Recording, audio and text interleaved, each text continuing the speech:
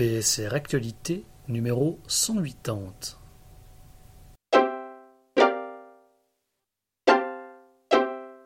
Les romans.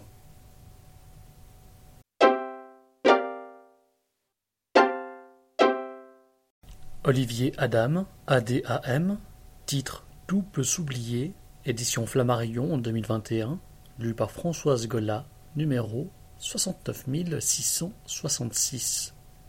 Un appartement vide, c'est ce que trouve Nathan quand il vient chercher son petit garçon chez son ex-femme. Très vite, il doit se rendre à l'évidence. Yoon est rentré au Japon, son pays natal, avec Léo. À l'incompréhension succède la panique. Comment les y retrouver, quand tant d'autres là-bas courent en vain après leurs disparus? Et que faire de ces avertissements que lui adresse son entourage? Même s'ils retrouvent leurs traces, rien ne sera réglé pour autant. Entre la Bretagne, où il tente d'épauler Lise, elle aussi privée de son fils, et un Japon qu'il croyait connaître, mais qu'il redécouvre sous son jour le plus cruel, Nathan se lance dans une quête effrénée. En retraçant l'itinéraire d'un père confronté à l'impensable, Olivier Adam explore la fragilité des liens qui unissent les parents et leurs enfants. Olivier Adam, Tout peut s'oublier, durée 6h23, numéro 69666.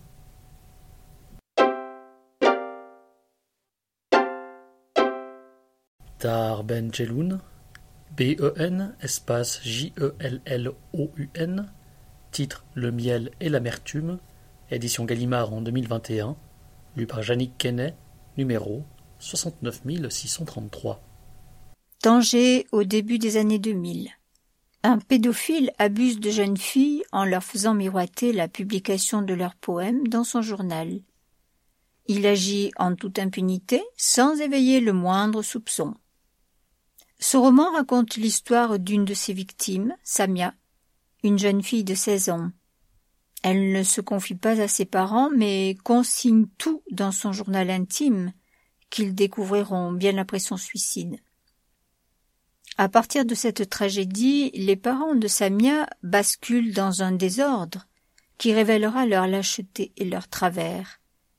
Le père, homme intègre, rejoint la cohorte des corrompus. Ensemble, ils s'abîment dans une détestation mutuelle aussi profonde que leur chagrin. La lumière viendra d'un jeune immigré africain, Viad. Avec douceur et bienveillance, il prendra soin de ce couple moribond. Viad panse les plaies et ramène le souffle de la vie dans la maison. Le pauvre n'est pas celui qu'on croit. Et le miel peut alors venir adoucir l'amertume de ceux qui ont été floués par le destin.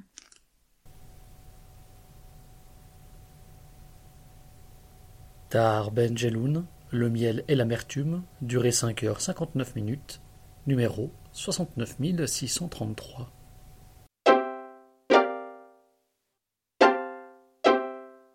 Jessie Burton, BURTON, titre Les secrets de ma mère, édition Gallimard en 2020, lu par Martine Moina, numéro 69656. Un après-midi d'hiver de 1980, en plein cœur de Londres, Elise Morceau rencontre Constance Holden et tombe instantanément sous son charme. Connie, audacieuse et magnétique, est une écrivaine à succès dont le dernier roman va être adapté au cinéma par l'un des plus gros studios d'Hollywood. Elise suit Connie à Los Angeles, la ville par excellence du rêve et de l'oubli. Mais tandis que Connie s'enivre de l'énergie de cette nouvelle vie où tout le monde s'enveloppe de mensonges et tente d'atteindre les étoiles, Elise commence à perdre pied. Au cours d'une fastueuse soirée hollywoodienne, elle surprend une conversation qui l'entraînera à prendre une décision radicale qui pourrait bouleverser sa vie. 3 décennies plus tard, en 2017, Rose Simmons cherche des réponses sur sa mère qui a disparu sans laisser de traces alors qu'elle n'était qu'un bébé. Rose a découvert que la dernière personne à l'avoir vue est Constance Holden, une écrivaine oubliée qui s'est retirée de la vie publique alors qu'elle était au sommet de sa gloire. Rose se retrouve irrépressiblement attirée sur la piste de Connie, en quête d'indices sur les secrets de son passé. Cette histoire lumineuse, au souffle romanesque puissant, nous emporte dans une quête d'identité remarquablement orchestrée, à travers de personnages énigmatiques et inoubliables. Jessie Burton nous dévoile les coulisses des milieux littéraires et cinématographiques, ainsi que l'envers de la création artistique, de la fiction et de la maternité. Jessie Burton, Les secrets de ma mère, durée 12 heures 2 minutes, numéro 69656.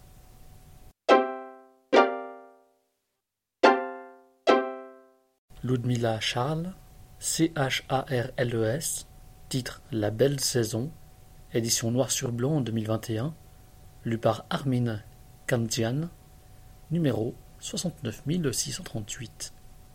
À Nové Mesto, une petite ville d'Europe centrale, quand Baba accouche d'Elena un 1er avril, tout le monde croit à une farce. Baba est tellement grosse que personne n'avait vu qu'elle était enceinte de ce 6e enfant, arrivé 20 ans après les autres. La fillette grandit dans un monde de femmes, entourée par sa mère et ses sœurs. L'une d'elles, Magda, est partie vivre en France. Elle revient chaque mois d'août avec sa fille Anna. Une amitié étrange, intense, unit les 2 enfants. Elena ne vit que pour ses étés de retrouvailles.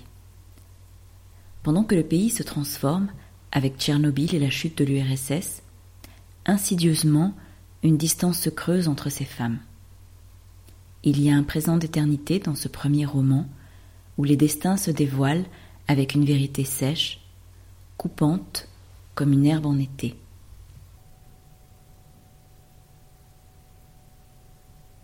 Ludmilla Charles, La Belle Saison, durée 2 heures 33 minutes, numéro 69638.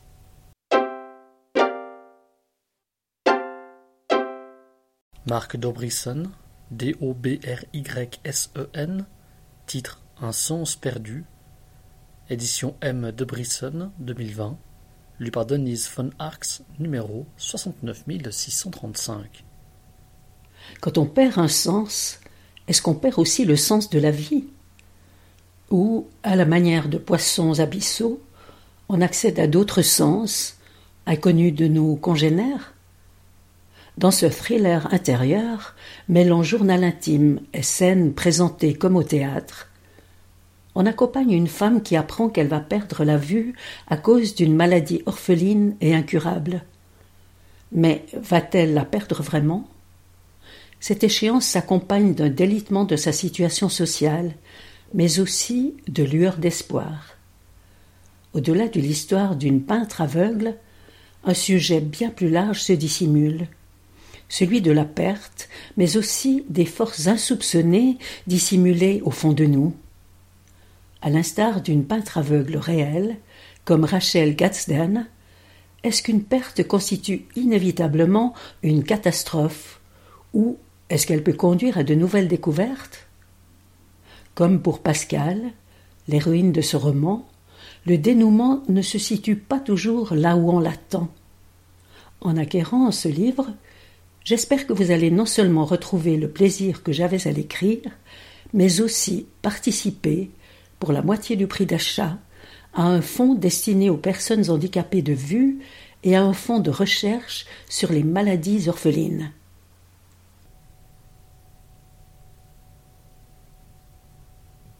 Marc Dobrysen, Un sens perdu, durée 4 heures 6 minutes, numéro 69635. Serena Giuliano, Giuliano, titre Mamma Maria, édition Cherche Midi en 2020, lu par Jacqueline Dupuis, numéro 69664. Ciao, Sofia. Qu'est-ce que je te sers, comme d'habitude? Et j'ajoute un cornetto, parce qu'il faut manger, ma fille. Oui, merci, Maria. Je m'installe en terrasse, face à la mer, comme chaque matin depuis que je suis de retour en Italie. J'aime bien travailler au son des tasses qui s'entrechoquent. Et, au Mamma Maria, j'ai toujours de la compagnie. Il y a ceux qui viennent tuer le temps. Il y a les enfants qui rêvent devant le comptoir à glace. Il y a les ados qui sirotent un soda, monsieur le curé et, surtout, mes partenaires de Scopa. Ici, on vient échanger quelques mots, partager un apéro, esquiver la solitude ou écouter Celentano. Moi, je viens pour me persuader que j'ai bien fait de quitter Paris. Et l'autre abruti. Il fait quand même meilleur ici. Et puis, on cherche aussi à profiter de la bonne humeur, ou non, de Maria, qui mène, comme une mamma, tout ce petit monde à la baguette. Bref, j'ai enfin retrouvé mon village paisible. Enfin, paisible jusqu'au jour où...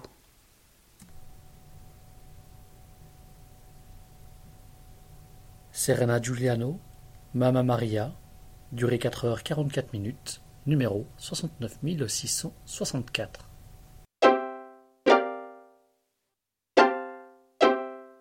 Yasmina Khadra, Khadra, titre Le sel de tous les oublis, édition Julliard en 2020, lu par Gérard Bloch, numéro 69673. Lorsqu'une femme claque la porte et s'en va, elle emporte le monde avec elle. Adem Naïd Gassem la prend à ses dépens. Ne supportant pas le vide laissé par le départ de son épouse, l'instituteur abandonne ses élèves et, tel un Don Quichotte des temps modernes, livré au vent contraire de l'errance, quitte tout pour partir sur les chemins. Des rencontres providentielles jalonnent sa route. Nain en quête d'affection, musicien aveugle au chant prophétique, vieux briscard, galérien convalescent et simple d'esprit, le renvoie constamment aux rédemptions en lesquelles il refuse de croire, jusqu'au jour où il est rattrapé par ses vieux démons.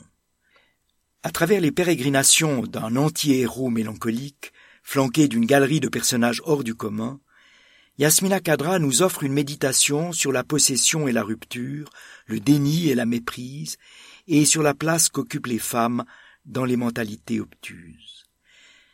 Adapté au cinéma, au théâtre, en Amérique latine, en Afrique et en Europe, et en bande dessinée, les ouvrages de Yasmina Khadra sont traduits en une 50aine de langues.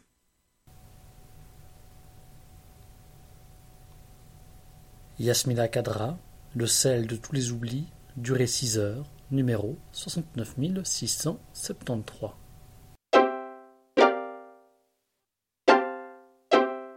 Cataline Mihuleac, Mihuleac, titre Les Oxenberg et les Bernstein, édition noir sur blanc en 2020, lu par Daniel Schwartz, numéro 69675. Ici repose pour l'éternité Joseph Bernstein, le rabbin des produits vintage. Si vous allez au paradis, faites appel à lui pour une paire d'ailes bonnes et pas chères, story included. Si vous vous retrouvez en enfer, des cornes et des sabots, comme chez lui, vous n'en trouverez nulle part. Voici une famille de juifs américains, les Bernstein, qui a réussi à Washington, D.C. dans les années 1990 grâce au commerce en gros de vêtements vintage. Persuadés que tout, désormais, des habits aux idées en passant par les sentiments, est plus ou moins de seconde main, ils s'efforcent de ne voir dans le passé qu'une valeur ajoutée. 60 ans plus tôt, de l'autre côté de l'Atlantique, les Oxenberg achèvent de se hisser parmi la bonne société de la ville de Iași, dans l'étrange royaume de Roumanie. Jacques Oxenberg, dont on vante les doigts beethoveniens, est le meilleur obstétricien de la région. Il vient d'offrir une auto à son épouse, laquelle lui a donné 2 beaux enfants. Un gramophone égaye les soirées de leur jolie maison, mais dehors, les voix rauques de la haine commencent à gronder. Lorsque la riche Dora Bernstein et son fils Ben se rendront à Iași durant l'été de 2001, les 2 histoires se rejoindront entre secrets de famille et zones d'ombre de la mémoire collective.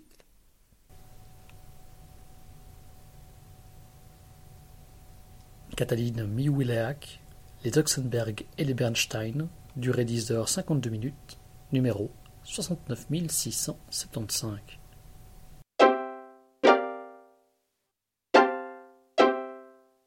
Xabi Molia, M-O-L-I-A, titre Des Jours Sauvages, édition Seuil en 2020, lu par Tristan Panatier, numéro 69 655.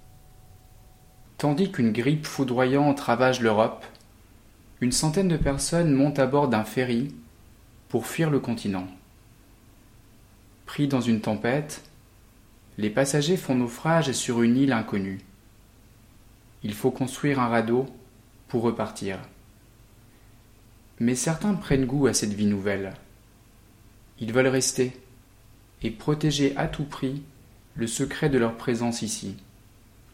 Un conflit couve, les passions s'exacerbent. Alors que sera bientôt commis l'irréparable, le ciel et l'horizon demeurent vides. Sont-ils les derniers survivants ? Épique et envoûtant, un magnifique roman sur la fuite hors du monde et le désir d'une autre vie. Xabi Molia, Des Jours Sauvages, durée 8h26, numéro 69 655.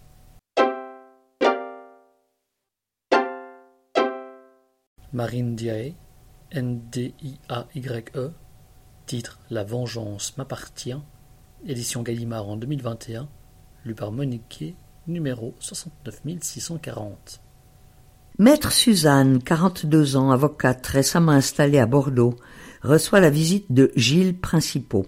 Elle croit reconnaître en cet homme celui qu'elle a rencontré quand elle avait 10 ans et lui 14, mais elle a tout oublié de ce qui s'est réellement passé ce jour-là dans la chambre du jeune garçon. Seule demeure l'évidence éblouissante d'une passion. Or Gilles Principaux vient voir maître Suzanne pour qu'elle prenne la défense de sa femme Marline qui a commis un crime atroce. Qui est en vérité Gilles Principaux ? Marine Diaye, La vengeance m'appartient, durée 6h06, numéro 69 640.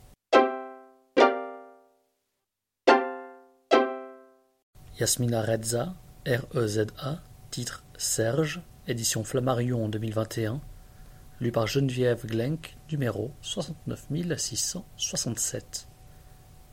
Chez ma mère, sur sa table de chevet, il y avait une photo de nous trois rigolant, enchevêtrés l'un sur l'autre, dans une brouette.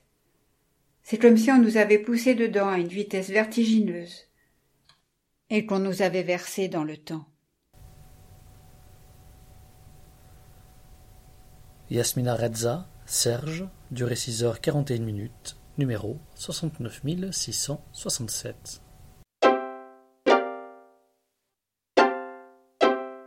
Sylvia Ricci Lempen, R-I-C-C-I, espace L-E-M-P-E-N, titre Les rêves d'Anna, édition d'en bas en 2019, lu par Madiana Roy, numéro 69 619. Il pleuvait sur les maisons de poupées, sur les jardins miniatures débordant de fleurs aux 1000 couleurs, dont Federica ignorait les noms. À chaque éclaircie, les vieux sortaient pour leur faire des mamours et les féliciter pour leur beauté. L'impératrice d'Aloïse avançait majestueuse, malgré le poids de ses sacs à provisions, le long de la grille de la rue principale de Shoreham Crescent. Son sarrivert était humide et chiffonné, mais elle portait au front le signe de sa royauté, une pastille rouge tatouée entre les sourcils, et ses yeux noirs transperçaient les passants. Les protagonistes de ce roman sont 5 jeunes femmes, certaines d'entre elles très jeunes, vivant à des époques différentes sur la durée d'un siècle. Mais la flèche du temps file à l'envers, le roman recule de 2012 aux années de la Grande Guerre.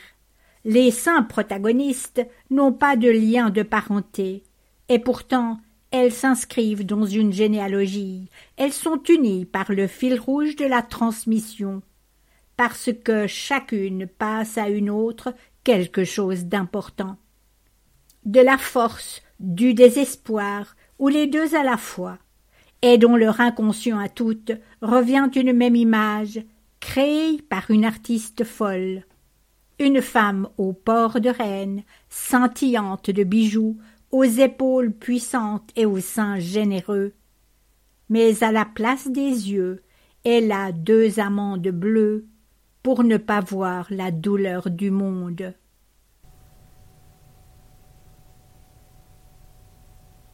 Sylvia Ricci Lampen, née Rêve d'Anna, durée 17h20, numéro 69619.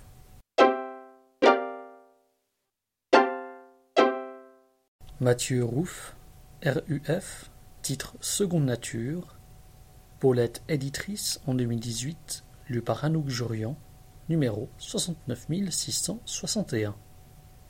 Dans cette forêt particulière, on trouve des cochons d'eau, des fourmis, des cistérineaux perchés sur des colivriers, ou encore des mûriers en fleurs.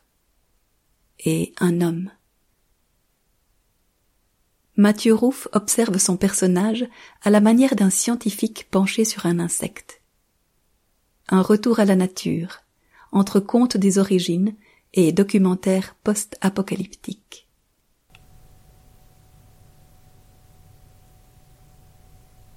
Mathieu Ruf, Seconde Nature, durée 56 minutes, numéro 69661.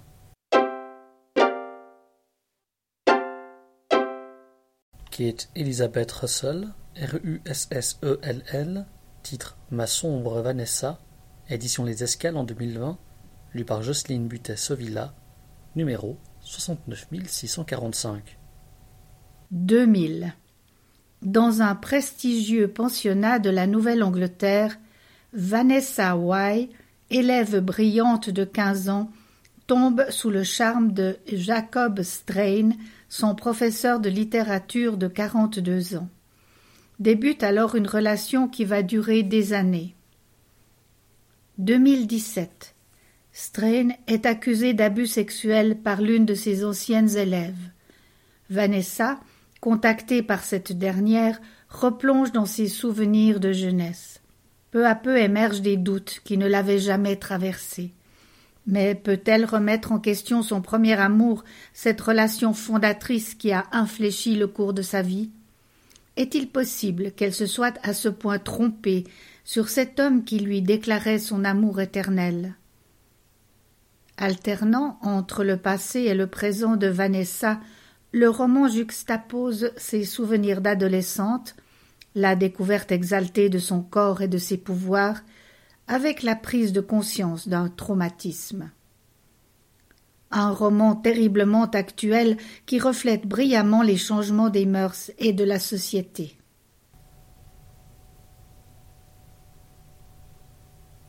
Kate Elizabeth Russell, Ma sombre Vanessa, durée 14h41, numéro 69645. Bogdan Alexandru Stanescu, Stanescu, titre L'enfance de Kaspar Hauser, édition Phébus en 2021, lu par Bertrand Baumann, numéro 69671. Bobitsa dresse un bilan mitigé de sa vie. Désabusé par son métier d'agent littéraire, divorcé et condamné à des relations toxiques, il tente de se sevrer de l'alcool. Souvent, il se remémore son enfance dans le Bucarest des années 80, les plus dures du règne de Ceausescu, et sa jeunesse après la révolution de 1989. Le véritable itinéraire d'une mauvaise graine, à l'image de l'orphelin célèbre du XIXe siècle, Gaspar Hauser, figure de proue de toute une génération sacrifiée, mais dotée d'une incroyable force de vie. Souvent drôle, impertinent et toujours intelligent, ce roman a connu un vif succès dans son pays d'origine, la Roumanie, où il a été couronné de plusieurs prix prestigieux. Bogdan Alexandru Stanescu, L'enfance de Kaspar Hauser, durée 9h22, numéro 69671. Tiffany Tavernier, Tavernier, titre L'ami, édition Sabine Weisspeiser en 2021, lu par Brigitte Cottan, numéro 69658. Un matin, comme un autre, Thierry entend des bruits de moteurs inhabituels tandis qu'il s'apprête à partir à la rivière. La scène qu'il découvre en sortant de chez lui est proprement impensable. Des individus casqués, armes au poing, des voitures de police, une ambulance. Tout va très vite, et c'est en état de choc qu'il apprend l'arrestation de ses voisins, les seuls à la ronde. Quand il saisit la monstruosité des faits qui leur sont reprochés, il réalise, abasourdi, à quel point il s'est trompé sur Guy, dont il avait fini par se sentir si proche. Entre déni, culpabilité, colère et chagrin, commence alors une effarante plongée dans les ténèbres pour cet être taciturne dont la vie se déroulait jusqu'ici de sa maison à l'usine. Son environnement brutalement dévasté, il prend la mesure de sa solitude. C'est le début d'une longue et bouleversante quête, véritable objet de ce roman hypnotique. Au terme de ce parcours quasi initiatique, Thierry sera amené à répondre à la question qui le taraude. Comment n'a-t-il pas vu que son unique ami était l'incarnation du mal? Avec ce magnifique portrait d'homme, Tiffany Tavernier, subtile interprète des âmes tourmentées, interroge de manière puissante l'infinie faculté de l'être humain à renaître à soi et au monde.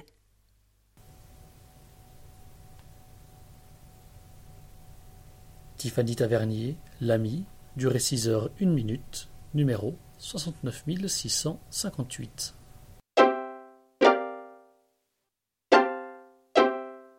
Yakim Topol, T-O-P-O-L, titre Une personne sensible, édition noir sur blanc 2021, lu par Bertrand Baumann, numéro 69646. Bienvenue dans le Far East. Dans ce road trip sans foi ni loi, servi par une prose puissante et imagée, Yakim Topol invente les péripéties les plus folles pour déconstruire le monde contemporain. Moore est comédien. Il bourlingue dans les festivals de théâtre de toute l'Europe avec sa femme Junkie et leurs enfants. Après un détour par le Donbass en guerre, où il récupère Gérard Depardieu et son stock de Beaujolais, il décide de rentrer en Bohême. Mais Moore est accusé d'avoir assassiné son beau-père. Il s'embarque alors dans une course effrénée à travers la campagne qui culminera dans un grand final burlesque.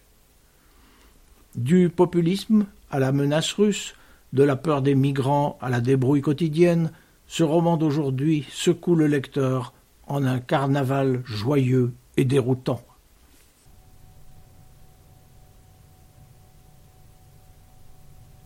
Yakim Topol, Une personne sensible, durée 14 heures 45 minutes, numéro 69646.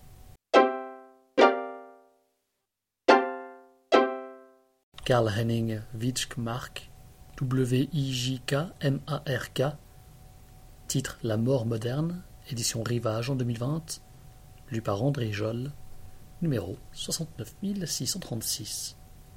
Au cœur de la campagne suédoise, des experts se réunissent en un colloque secret sur la phase terminale de l'être humain pour résoudre le problème d'une population vieillissante trop coûteuse. Et si désormais une loi imposait aux citoyens de ne pas dépasser l'âge limite de 70 ans? Nous naissons tous au même âge. Pourquoi ne pourrions-nous pas tous mourir au même âge? Les bureaucrates, déjà à pied d'œuvre, planifient une mort utile et rentable. Avec un mauvais esprit salutaire, Karl-Henning Wijkmark pose la question de la dignité humaine dans un monde soumis à l'injonction d'efficacité et à la barbarie technocratique. Roman scandale à sa parution en 1978, La mort moderne s'avère d'une effrayante actualité. Karl-Henning Wijkmark, La mort moderne, durée 3 heures 17 minutes, numéro 69636.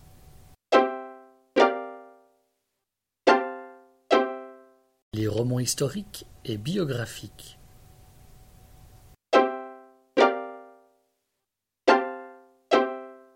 Melis Bessery, Bessserie, titre Le Tiers-temps, édition Gallimard en 2020, lu par Lisette Fogel, numéro 69622. Rue Rémy du Moncel, dans le 14e arrondissement de Paris, se trouve un immeuble blond, une maison de retraite baptisée Le Tiers-temps. Au milieu de la cour, un arbre solitaire. Parmi les résidents, un grand échalas, au visage sombre mais aux yeux encore perçants, joue avec ses souvenirs où se mêlent deux langues, l'anglais de son Irlande natale et le français de son exil littéraire. Ce vieux monsieur s'appelle Samuel Beckett.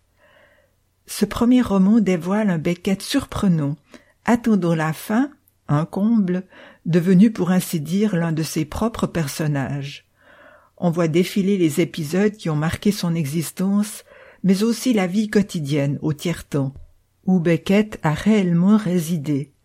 On est saisi par une émotion grandissante à mesure que le roman accompagne le grand Irlandais vers son dernier silence.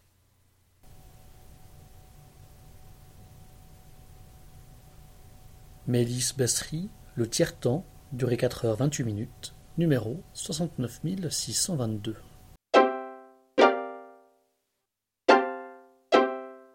Vincent Duduc, DULUC, titre Carole et Clark, édition Stock en 2021, lu par Clélia Strombo, numéro 69681. Ils étaient plus que des stars de cinéma, ils étaient le couple rêvé. Entre 1930 et 1940, Carole Lombard et Clark Gable incarnaient une certaine idée du bonheur, et Hollywood, qui aimait les chimères, était à leurs pieds. Elle était le glamour, elle était drôle, parlait comme un marin, imposait sa loi. Son charme agissait comme un sortilège. Sur certaines photos, elle était presque nue et on ne regardait que ses yeux.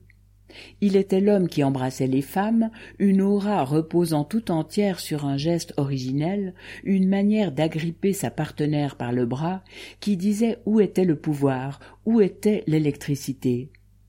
Ils vivaient ensemble au milieu du désir des autres, dans ces existences irréelles que les studios contrôlaient et inventaient même.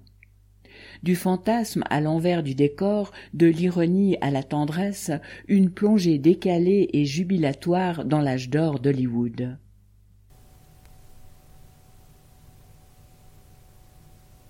Vincent Duduc, Carole et Clark, durée 5h28, numéro 69681.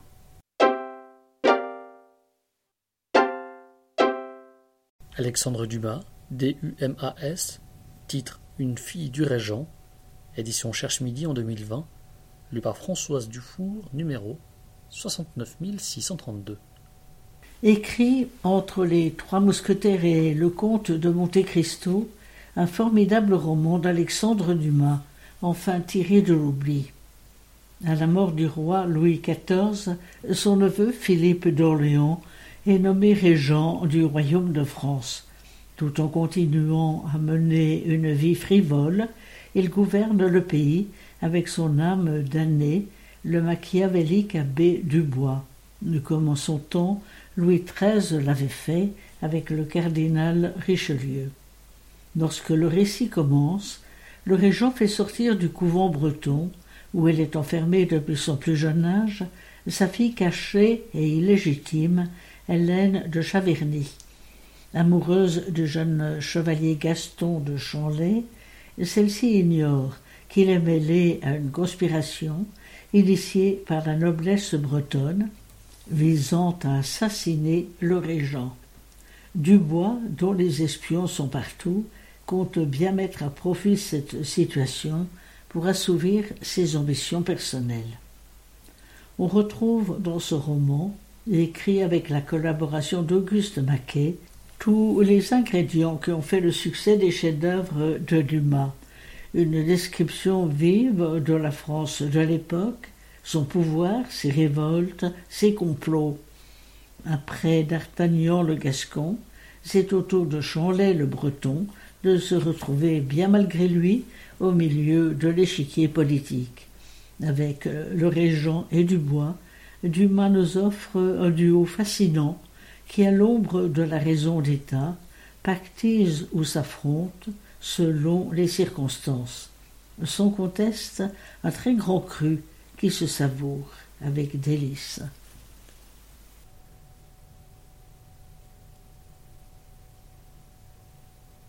Alexandre Dumas, Une fille du régent, durée 15h35, numéro 69632.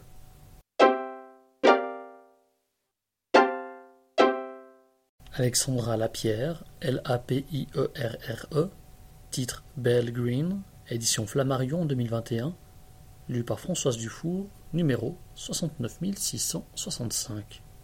New York dans les années 1900. Une jeune fille que passionnent les livres rares se joue du destin et gravit tous les échelons. Elle devient la directrice de la fabuleuse bibliothèque du magnat J.P. Morgan et la coqueluche de l'aristocratie internationale sous le faux nom de Belle d'Acosta Green, Belle Green pour les intimes. En vérité, elle triche, surtout, car la flamboyante collectionneuse qui fait tourner les têtes et règne sur le monde des bibliophiles cache un terrible secret dans une Amérique violemment raciste. Bien qu'elle paraisse blanche, elle est en réalité afro-américaine. Et de surcroît, fille d'un célèbre activiste noir qui voit sa volonté de cacher ses origines comme une trahison. C'est ce drame d'un être écartelé entre son histoire et son choix d'appartenir à la société qui opprime son peuple que raconte Alexandra Lapierre. Fruit de 3 années d'enquête, ce roman retrace les victoires et les déchirements d'une femme pleine de vie, aussi libre que déterminée, dont les stupéfiantes audaces font écho au combat d'aujourd'hui.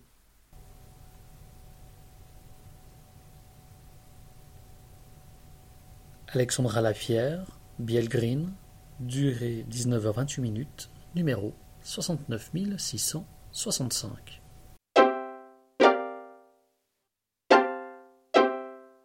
Heather Morris, Morris, titre Le tatoueur d'Auschwitz, édition J'ai lu en 2021, lu par Jean-Philippe Deschamps, numéro 69624.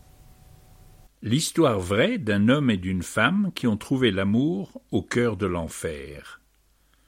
Sous un ciel de plomb, des prisonniers défilent à l'entrée du camp d'Auschwitz. Bientôt, ils ne seront plus que des numéros tatoués sur le bras. C'est Leil, un déporté, qui est chargé de cette sinistre tâche. Il travaille, le regard rivé au sol, pour éviter de voir la douleur dans les yeux de ceux qu'il marque à jamais. Un jour pourtant, il lève les yeux sur Gita, et la jeune femme devient sa lumière dans ce monde d'une noirceur infinie. Ils savent d'emblée qu'ils sont faits l'un pour l'autre. Dans cette prison, où l'on se bat pour un morceau de pain et pour sauver sa vie, il n'y a pas de place pour l'amour. Ils doivent se contenter de minuscules moments de joie, qui leur font oublier le cauchemar du quotidien. Mais Leil fait une promesse à Gita. Un jour, ils seront libres et heureux de vivre ensemble. Heather Morris, Le tatoueur d'Auschwitz, durée 8h30, numéro 69624.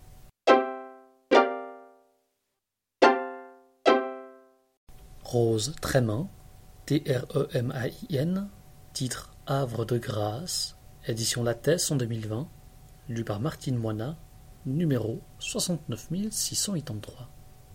Bath, 1865. Jane, une jeune infirmière renommée pour ses talents extraordinaires, est convaincue qu'un autre destin se révélera un jour à elle. Pourtant, lorsqu'elle se trouve écartelée entre une liaison sulfureuse avec une femme et la promesse d'un mariage conventionnel avec un médecin respectable, ses désirs l'orientent vers un avenir qu'elle n'avait jamais imaginé. Au même moment, à Bornéo, un excentrique Rajah britannique, Sir Ralph Savage, débordant de philanthropie mais empêtré dans ses passions, voit ses projets compromis par sa propre fragilité. L'avidité innée des hommes est l'irrésistible force de la jungle. La quête de Jane, en attente d'une vie différente, et les initiatives de Sir Ralph deviennent indissociables à mesure que le récit se déploie sur le globe. D'un salon de thé anglais aux forêts d'une île tropicale, en passant par les taudis de Dublin et les magasins de costumiers libertins de Paris, un roman sulfureux, incandescent, inoubliable.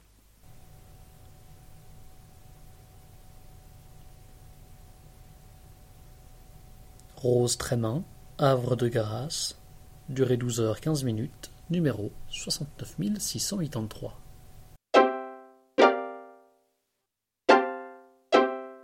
Les romans policiers et suspense.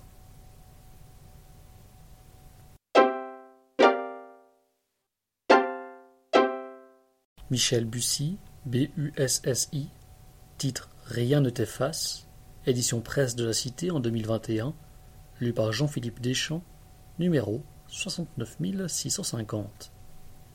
Juin 2010, Esteban, 10 ans, disparaît sur la plage de Saint-Jean-de-Luz. Personne n'a rien vu.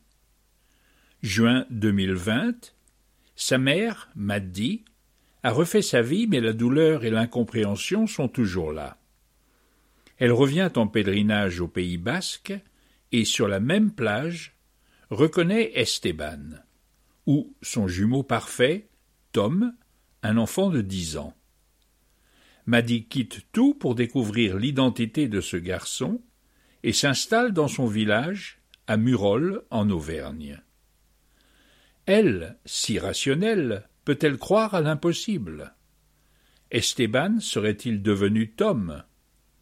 L'histoire se répéterait-elle? Tom est-il en danger? Maddy est-elle la seule à pouvoir le protéger?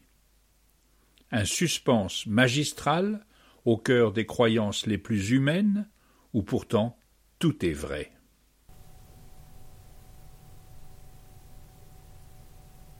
Michel Bussy, Rien ne t'efface, durée 15h07, numéro 69650.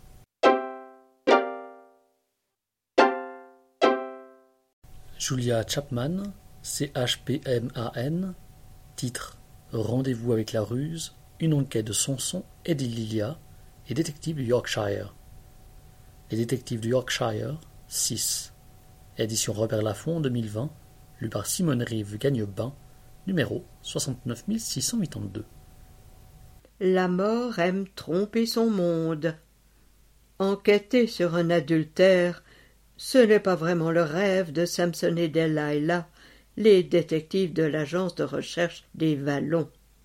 Seulement, voilà, la demande vient de Nancy Taylor, une femme charmante, à laquelle on ne peut rien refuser.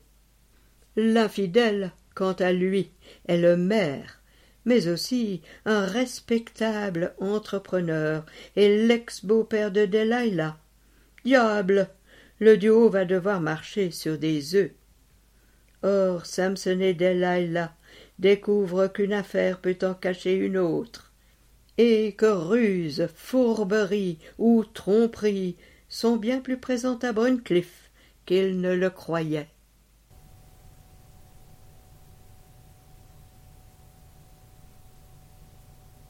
Julia Chapman, Rendez-vous avec la ruse, une enquête de Sanson et d'Ililia, les détectives du Yorkshire, les détectives du Yorkshire 6, durée 16h07, numéro 69682. Sandrine Collette, C-O-L-L-E-T-T-E, titre Ces orages-là, édition Lattès en 2021, lu par Françoise Dufour, numéro 69644. C'est une maison petite et laide. Pourtant, en y entrant, Clémence n'a vu que le jardin, sa profusion minuscule, un mouchoir de poche grand comme le monde. Au fond, un bassin de pierre, dans lequel nagent 4 poissons rouges et demi. 4 et demi, parce que le 5e est à moitié mangé, boursouflé, abîmé, meurtri, mais guéri. Clémence l'a regardé en long moment. C'est un jardin où, même mutilé, on peut vivre. Clémence s'y est installée. Elle a tout abandonné derrière elle, en espérant ne pas laisser de traces. Elle voudrait dresser un mur invisible entre elle et celui qu'elle a quitté, celui auquel elle échappe. Mais il est là, tout le temps, Thomas et ses orages. Clémence n'est pas partie, elle s'est enfuie. Avec ces orages-là, Sandrine Colette se fait la voix de l'intime et nous offre un roman brut, somptueux, sur les ravages de l'obsession, servi par cette écriture au cordeau qui la distingue.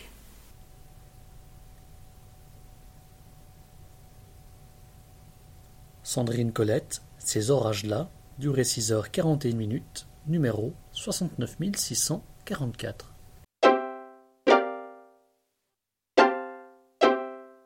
Tana French, F-R-E-N-C-H, titre L'arbre du mal, édition Calmont-Lévy en 2021, lu par Françoise Dufour, numéro 69625.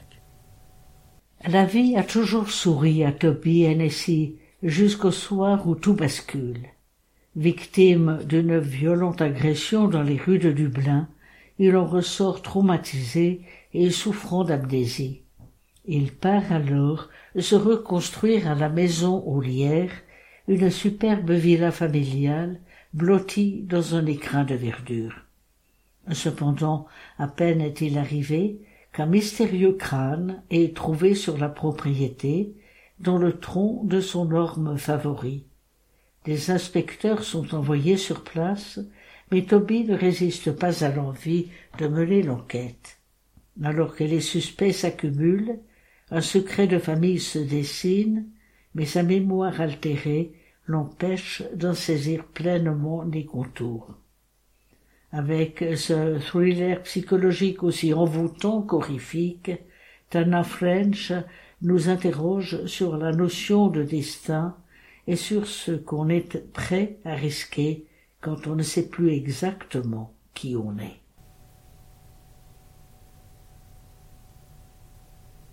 Tana French, L'arbre du mal, durée 27h03, numéro 69625.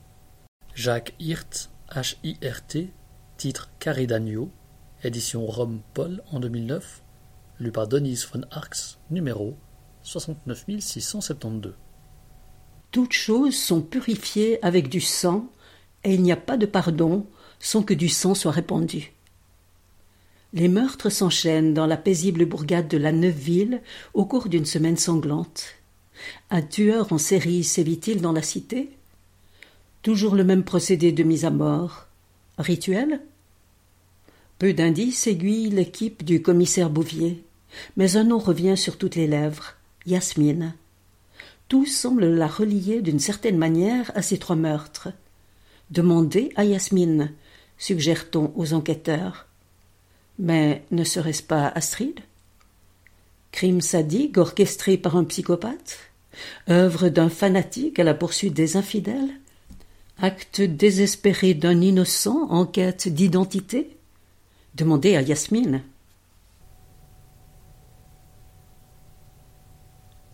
Jacques Hirt, Carré d'agneau, durée 6h41, numéro 69672.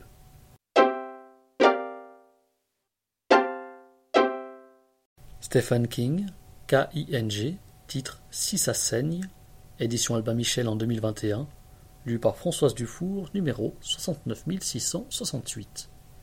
Les journalistes le savent, si ça saigne, l'info se vend. Et l'explosion d'une bombe au collège Albert Macready et du pain béni dans le monde des news en continu. Holly Gibney, de l'agence de détectives Finders Keepers, travaille sur sa dernière enquête lorsqu'elle apprend l'effroyable nouvelle en allumant la télévision. Elle ne sait pas pourquoi, mais le journaliste qui couvre les événements attire son attention. 4 nouvelles magistrales, dont cette suite inédite au thriller L'Outsider, qui illustre une fois de plus l'étendue du talent de Stephen King. Le maître est de retour. Kirkus Reviews.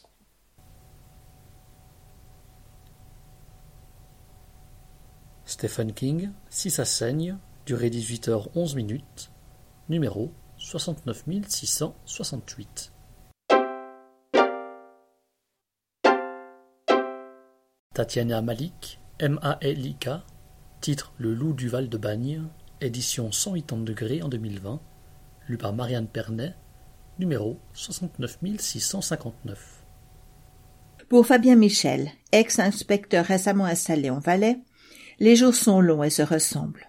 Une malencontreuse sortie de route va néanmoins bousculer son quotidien. Impliqué dans la découverte d'un corps partiellement calciné et ligoté à un arbre, il se retrouve derrière les barreaux accusé de meurtre. Dans le Val de Bagne, la sérénité a laissé place à l'effroi, plongeant la région dans une nuit glaçante et sanguinaire.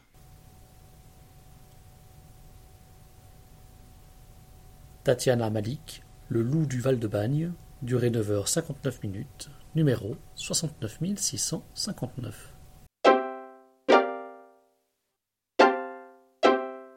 Abir Mukherjee, M-U-K-H-E-R-J-E-E, titre Les Princes de Sambalpur, édition Liana Levy en 2020, lu par André Cortesi, numéro 69648. Échouer à prévenir l'assassinat d'un prince n'est pas un fait d'armes dont peuvent s'enorgueillir le capitaine Windham et le sergent Banerjee de la police de Calcutta. Piqué au vif par cet échec, l'inspecteur et son adjoint décident de suivre la piste des mystérieuses missives reçues par le prince jusqu'à Sambalpur, petit royaume de l'Orissa, célèbre pour ses mines de diamants. Le vieux Maharaja, entouré de ses femmes et de dizaines de concubines et enfants, paraît très affecté par la mort de son fils aîné et prêt à accepter leur aide.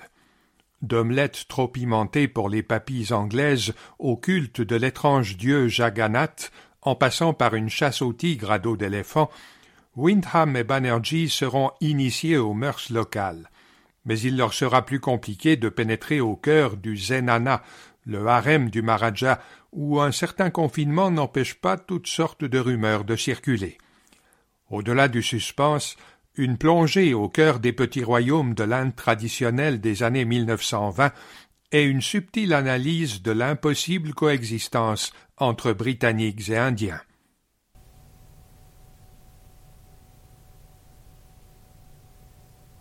Abir Mukherjee, Les Princes de Sambalpur, durée 10h02, numéro 69648. Thomas Mullen, M-U-L-L-E-N, titre Temps noir, édition Rivage en 2020, lu par Edgar Reber, numéro 69639. Atlanta, 1950. Les officiers nègres, Lucius Boggs et Tommy Smith, ont du pain sur la planche dans une ville surpeuplée et en pleine mutation. Malgré les tensions raciales, des familles noires commencent à s'installer dans les quartiers autrefois entièrement blancs. Lorsque le Ku Klux Klan et un groupuscule nazi s'en mêlent, les conséquences deviennent vite incontrôlables. Parallèlement, Boggs et Smith tentent d'arrêter l'approvisionnement en drogue sur leur territoire, se retrouvant face à des ennemis plus puissants que prévu.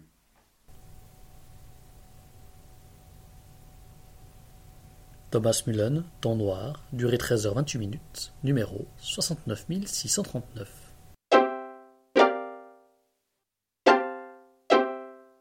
Don Winslow, W-I-N-S-L-O-W, titre Le Prix de la Vengeance, 6 novellas, édition HarperCollins France en 2020, lu par Christiane Messudan, numéro 69634. Eva McNabb, opératrice d'appel d'urgence pour le 911 à la Nouvelle-Orléans, reçoit un appel relatant l'assassinat d'une policière et l'enlèvement de son coéquipier par les narcotrafiquants qui gangrènent la ville. Il s'agit de Danny, son propre fils, que l'on retrouve mort après des heures d'agonie, brûlé, brisé, os après os. Dès lors, Eva n'a plus qu'une obsession et convoque son fils aîné, Jimmy, policier lui aussi. « Je veux que tu prennes ta haine à bras-le-corps. Je veux que tu venges ton frère. » C'est sur ces notes tragiques que Don Winslow ouvre Le prix de la vengeance. Des bas-fonds de la Nouvelle-Orléans aux plages de Hawaï, en passant par la côte californienne, on y croise petites frappes et trafiquants de haut vol, gentlemen cambrioleurs, flics obsessionnels, surfeurs de légende et fugitifs, ou autant d'âmes damnées qui évoluent dans l'envers du rêve américain. Avec ce recueil de 6 novellas, Don Winslow façonne un ouvrage unique et s'impose une fois de plus comme l'un des plus grands auteurs de sa génération.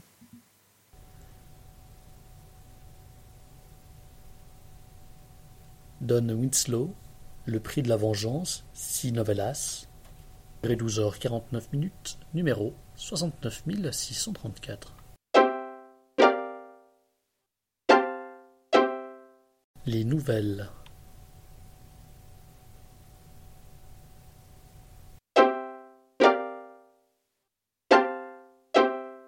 Chantal Detchery, Detcherry, titre Histoire à lire au crépuscule, nouvelle. Édition Passiflore en 2019, lu par Madiana Roy, numéro 69680. Les rives d'un estuaire, une ville africaine, une île aride, une forêt nocturne, un quartier pluvieux, un jardin tropical, une maison délabrée. Autant de lieux où se déroulent des incidents d'apparence anodine qui constitueront pourtant des rencontres décisives pour chacun des personnages des 8 nouvelles réunies ici. Chantal Detchery nous entraîne vers des contrées où le proche tout autant que le lointain sont sujets d'interrogation.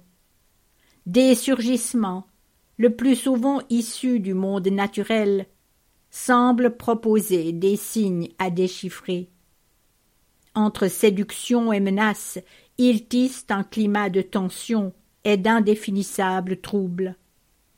Un déséquilibre subtil vient miner le monde connu, introduire dans l'esprit du lecteur un fort sentiment d'inquiétante étrangeté. Chantal Detchery, Histoire à lire au crépuscule, nouvelle, durée 3h56, numéro 69680.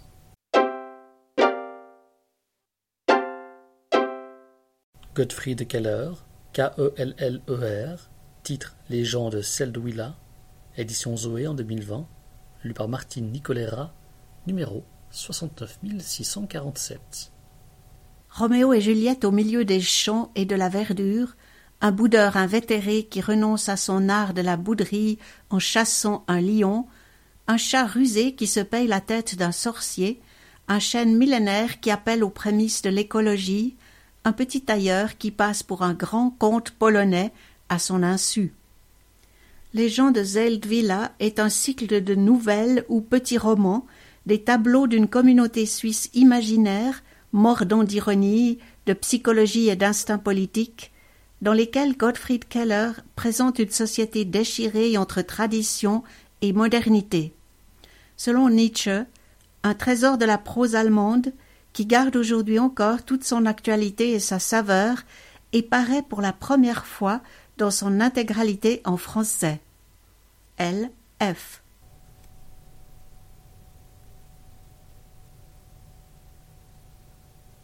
Gottfried Keller, Des gens de Seldwyla, durée 20h41, numéro 69647.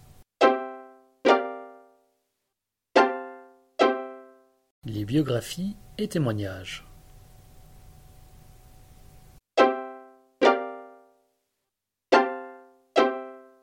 Anne Careccio,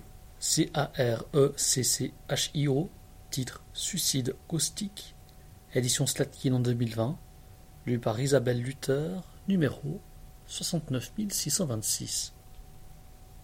Je suis chirurgien digestif. Une maladie psychiatrique, contre toute attente, a sérieusement entaché le cours de mon existence, celui de mon entourage aussi.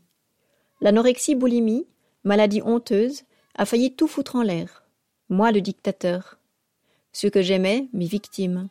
Elle n'a préservé que ceux que je soignais. Ces derniers m'ont maintenu à flot. Dans un moment de profond désarroi, j'ai retrouvé un texte commencé il y a une quinzaine d'années. Un texte simple, cru et violent, sur une maladie qui avait déjà anéanti ce qui aurait dû être les plus belles années de ma vie. Un texte écrit dans l'urgence.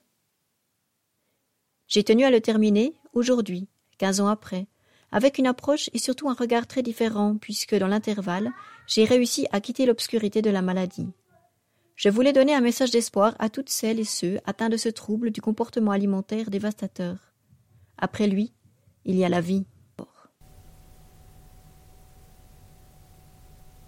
Anne Careccio, suicide caustique, durée 2h43, numéro 69626.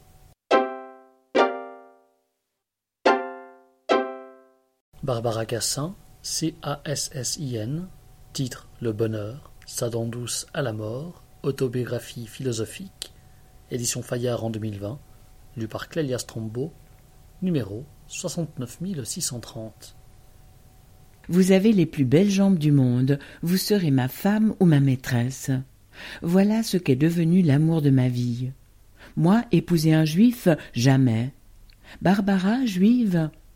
Tais-toi donc, mon garçon, elle est si gentille. Avec un instinct sûr, vous choisirez votre siège. Vous prenez votre petit déjeuner à la table de ce nazi? Comme c'est gentil de me reconnaître, Jacques Lacan. It's no Greek. Madame, j'ai compris l'étymologie de concierge.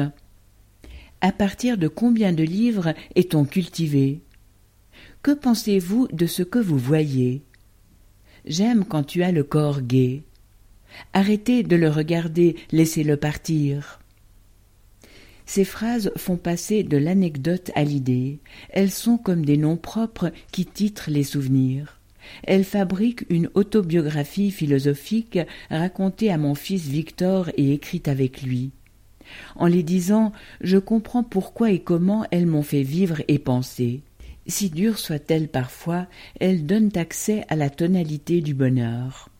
Un travail mère-fils qui fait redécouvrir Char, Heidegger, Lacan, la Grèce, l'Afrique du Sud, la Corse, les Juifs, les cathos, des Hongrois, des Allemands.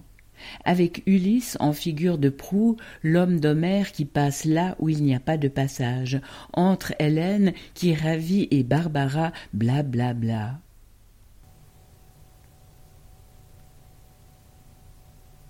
Barbara Cassin, Le bonheur, sa dent douce à la mort, durée 5h44, numéro 69630.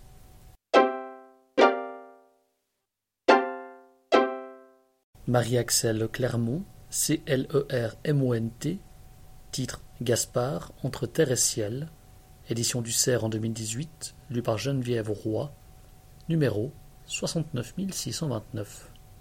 Normalement, dans la vie, les parents ne voient pas leur enfant mourir. Ce n'est pas dans l'ordre des choses, et la raison est simple. C'est infiniment trop dur à supporter.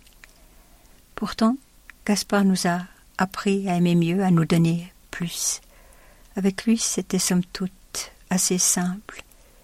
Il ne demandait qu'une seule chose, être cajolé, dorloté, caressé, bercé, câliné, embrassé, enlacé. Bref, aimer. Cette capacité à aimer, nous la possédons tous, chacun d'entre nous.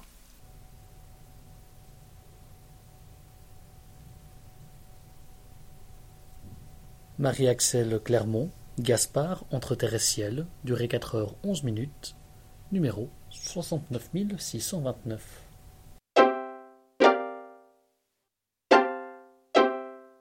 Eddie Mitchell, M-I-T-C-H-E-L-L, titre Le dictionnaire de ma vie, édition Quérault en 2020, lu par Florence Perrin, numéro 69628. Autodidacte, Belleville, chanter, la dernière séance, écriture, famille, gastronomie, Bill Haley, interdit, Johnny, kaki, littérature, mauvaise foi, Nashville, orchestre, première fois, quiproquo, rencontre, Saint-Tropez, traversée du désert, ultime, vieille canaille, Winchester, rayon X, yeah, Zorglub. C'est à son fils qu'Eddie Mitchell a confié ses humeurs, ses secrets et les moments forts d'une carrière exceptionnelle. Des chaussettes noires aux vieilles canailles, l'enfant de Belleville est un formidable crooner français, mais aussi le meilleur ambassadeur de la musique américaine, du rock à la country. À Nashville, il a enregistré et interprété les chansons des plus grands, Jane Vincent, Chuck Berry, Little Richard. Devenu acteur, il a également tourné avec des maîtres du 7e art, de Bertrand Tavernier à Wim Wenders. C'est l'histoire d'une vie très rock'n'roll, agitée, riche, diverse, drôle, tendre, où l'ennui n'a pas sa place. Eddie Mitchell, le dictionnaire de ma vie, durée 4h28, numéro 69628. Roman d'amour, romance.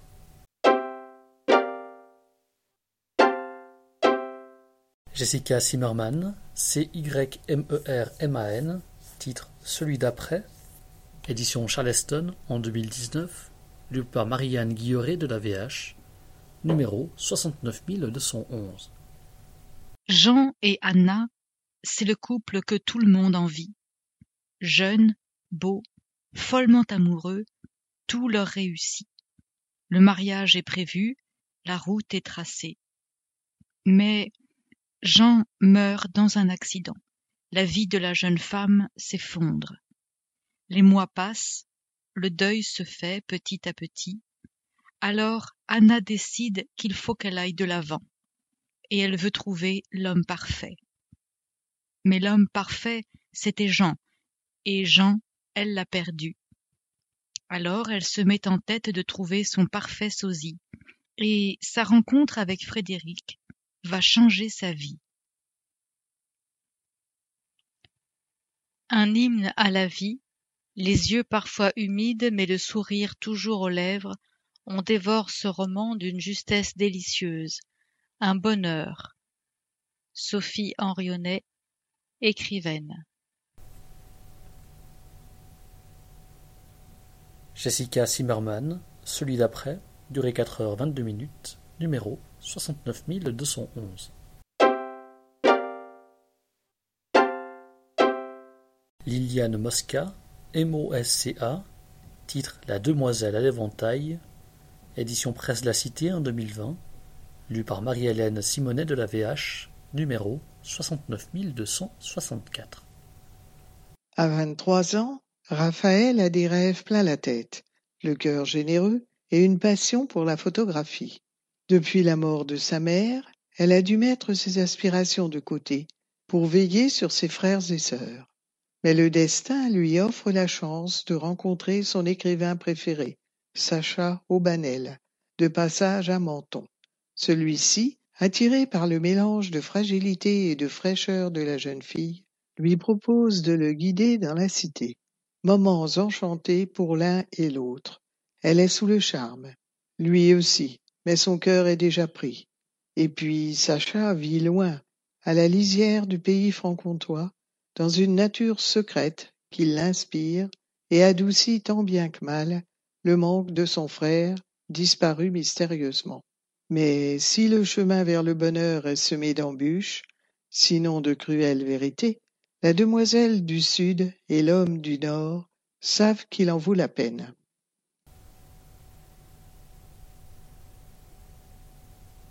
Liliane Mosca, La Demoiselle à l'éventail, durée 7h49, numéro 69264. La littérature érotique.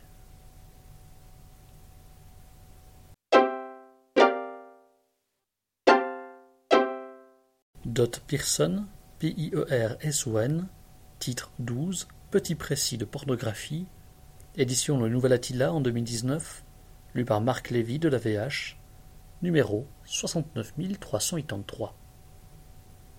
La vie est le parcours sexuel d'une femme en 12 rencontres et situations qui n'ont rien de commun.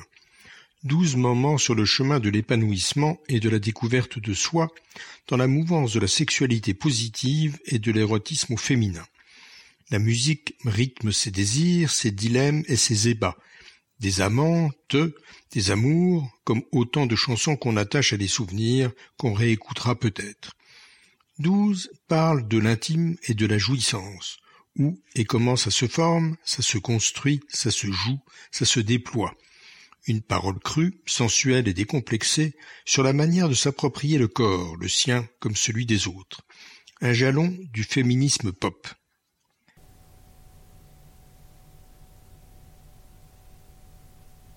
Dot Pearson, 12, petit précis de pornographie, durée 2h44, numéro 69383.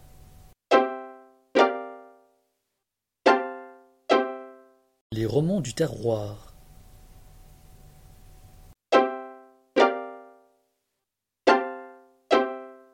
Emmanuel Friedmann, Friedmann, titre Jacques, l'enfant caché, édition presse de la Cité en 2020, lu par Brigitte Lautet de la VH, numéro 69243. 1943. Depuis la mort de son père, fusillé par les nazis, Jacques n'a plus le cœur à jouer. À Paris, sa mère Blima et lui, loin de leur famille disséminée, vivent dans la peur constante d'une arrestation. Prête à tout pour le sauver et lui épargner de vivre terré dans des caves, Blima confie son petit garçon au pasteur Jousselin. Le château de Capy, dans l'Oise, qu'il dirige avec humanité, est devenu le refuge d'une centaine d'enfants cachés juifs. C'est un déchirement pour Jacques, qui, à 8 ans, n'a jamais été séparé de sa mère. Malgré l'inquiétude, la solitude, la peur, l'enfance peut-elle reprendre ses droits? Dans ce roman tiré d'une histoire vraie, celle du père de l'auteur, l'émotion et la gravité côtoient l'innocence et le courage des jeunes héros, portés par les tragédies de l'histoire. Avec, en filigrane, le portrait d'un juste, le pasteur Jousselin.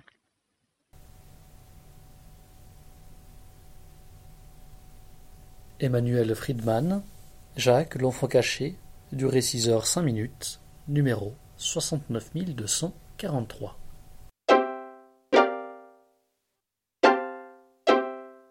Humour et satire.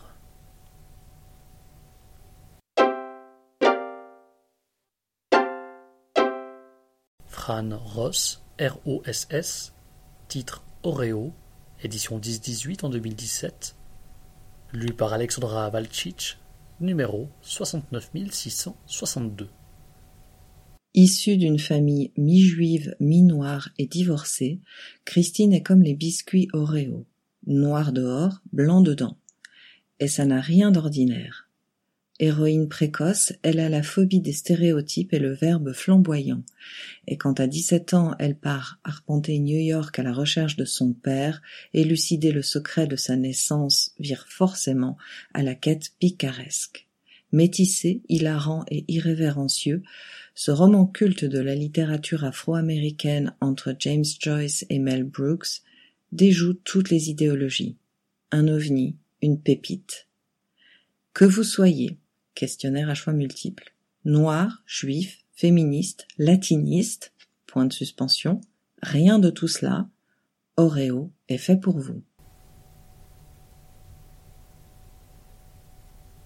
Fran Ross, Oreo, durée 8h20, numéro 69662.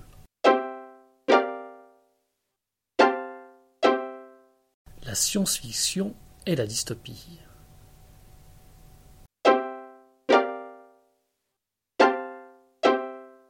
Michel Cotta, C-O-T-T-A, titre Le Brun et le Rouge, édition Robert Laffont en 2020, lu par Daniel Schwartz numéro 69643.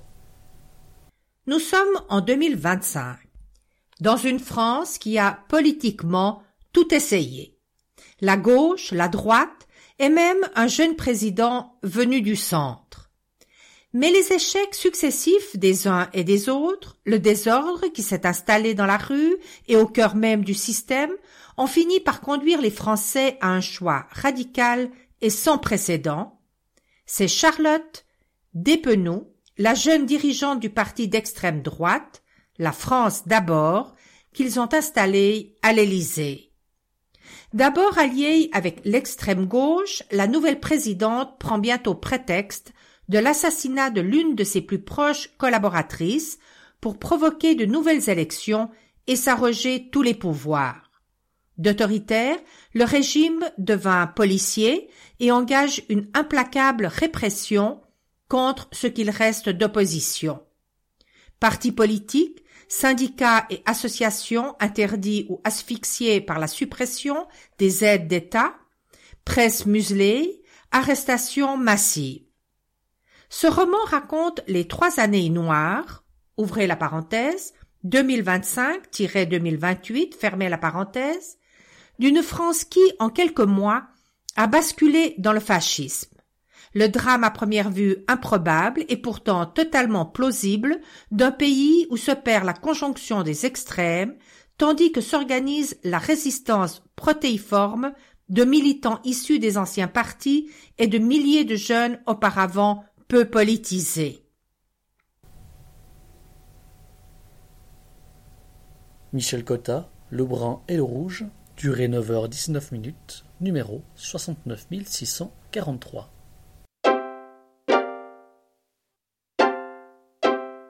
La littérature fantastique.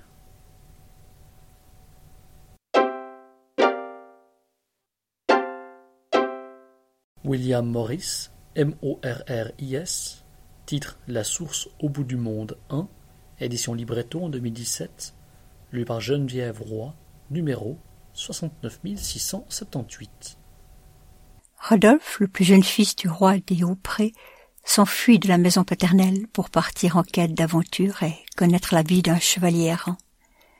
Chemin faisant, il apprend l'existence d'une source magique à l'eau miraculeuse et se met en devoir de la découvrir.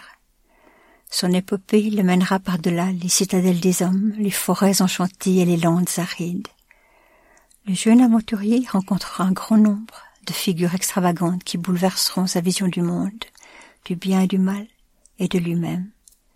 De fiers bergers guerriers défiant l'ordre établi, des brigands justiciers plus joyeux que des ménestrels, un mystérieux chevalier noir, un moine lubrique tout droit sorti des contes de Canterbury, et une sorcière insoumise à la loi des hommes, dont il tombera éperdument amoureux.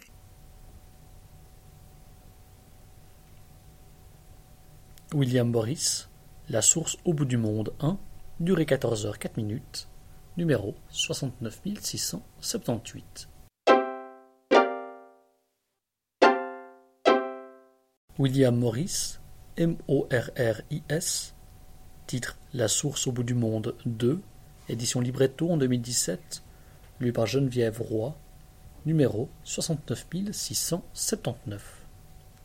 Où se poursuivent et s'achèvent les aventures de Rodolphe, qui devra affronter bien des périls dans un Moyen-Âge merveilleux où il croisera de magnifiques femmes fées enchantresses, de courageux chevaliers et autres terrifiants tyrans.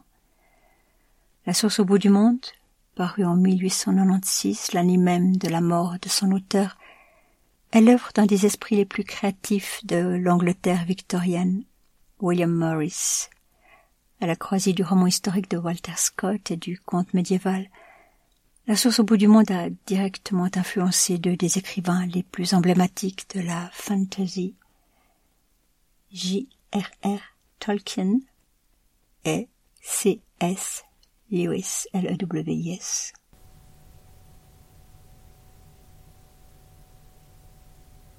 William Morris, La source au bout du monde, durée 10h33, numéro 69679. La littérature enfant et jeunesse.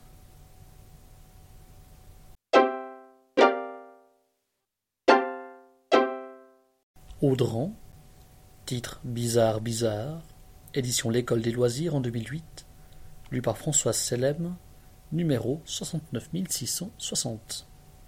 À l'école, Félix a un nouveau maître. Il est anglais et additionne des idées étranges. Aujourd'hui, il faut écrire dans le cahier de texte « Pour mardi, apporter une bizarrerie ». Une bizarrerie ? Félix se creuse la tête mais ne trouve rien à apporter. Il commence alors à regarder autour de lui. Sa maison, ses parents, sa sœur. Tout est parfaitement normal. Peut-être même trop normal. Audran, Bizarre, bizarre, édition, durée 20 minutes, numéro 69660.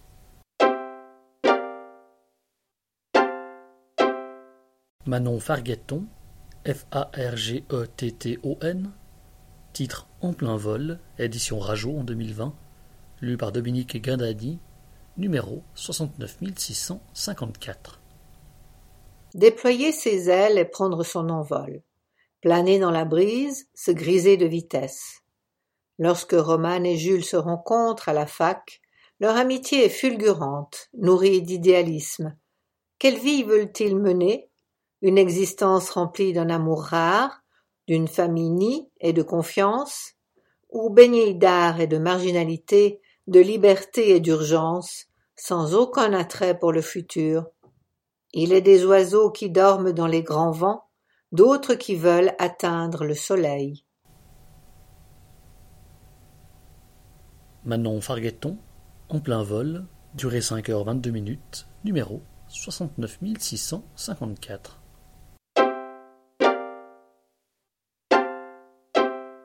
Florence Hinkel, Hinckkel, titre Ce qui fait battre nos cœurs, édition Syros en 2019, lu par Marie Mélan, numéro 69631.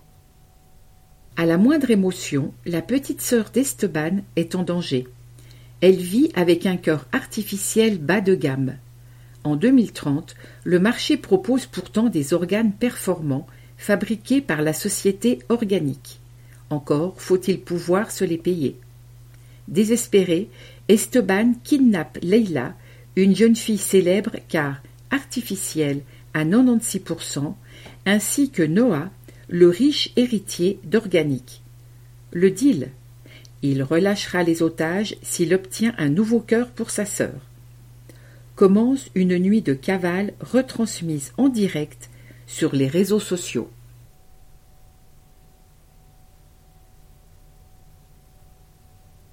Florence Hinkel, Ce qui fait battre nos cœurs, durée 9h39, numéro 69631.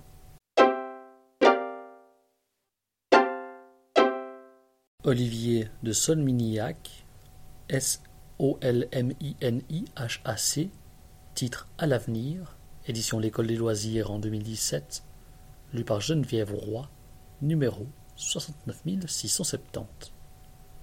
Lucas le loup fête son anniversaire. Il a beaucoup changé depuis sa naissance. Et puis, ce n'est pas fini, il va encore grandir.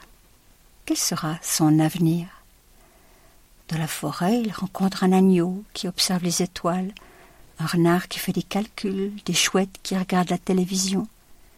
Chacun a sa réponse, mais sait-on jamais à quoi ressemblera l'avenir ? Et cette taupe, qu'est-ce qu'elle en dit ?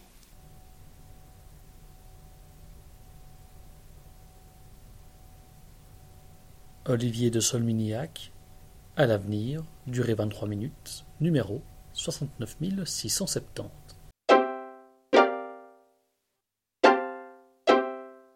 Dominique Torres, TORRE, titre Tu es libre, édition Bayard Jeunesse en 2009, lu par Madeleine Rousset-Grenon, numéro 69669. De nos jours, au Niger, Amsi et sa famille sont les esclaves d'une famille de Touaregs. Un matin, alors que Amsi ramasse du bois, un inconnu lui propose de l'emmener à la ville où il pourra vivre libre. Serait-ce pour Hamsi l'occasion de retrouver sa sœur qui a été vendue, et ses parents? Seront-ils libérés eux aussi? En tout cas, Hamsi devra se battre, car il est dur le chemin de la liberté, pour qui n'a jamais appris qu'à se taire et à obéir.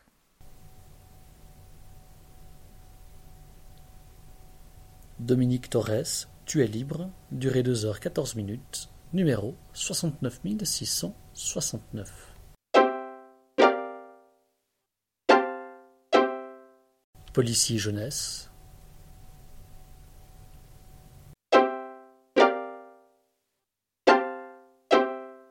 Anaïs Vacher, VACHEZ, titre Les élèves de l'ombre, édition Casterman en 2020, lu par Aurélie Morel, numéro 69623. Jade entre en 5e, la boule au ventre, et son nouveau professeur principal n'a rien de rassurant.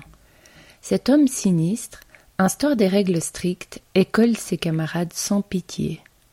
Or, après les heures de colle, les élèves sont différents. Sages comme des images, ou comme des pantins sans âme, ils appellent Jade à devenir comme eux.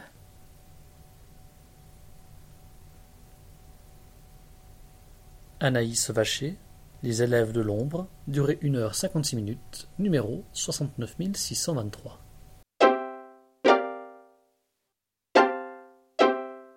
Les documentaires.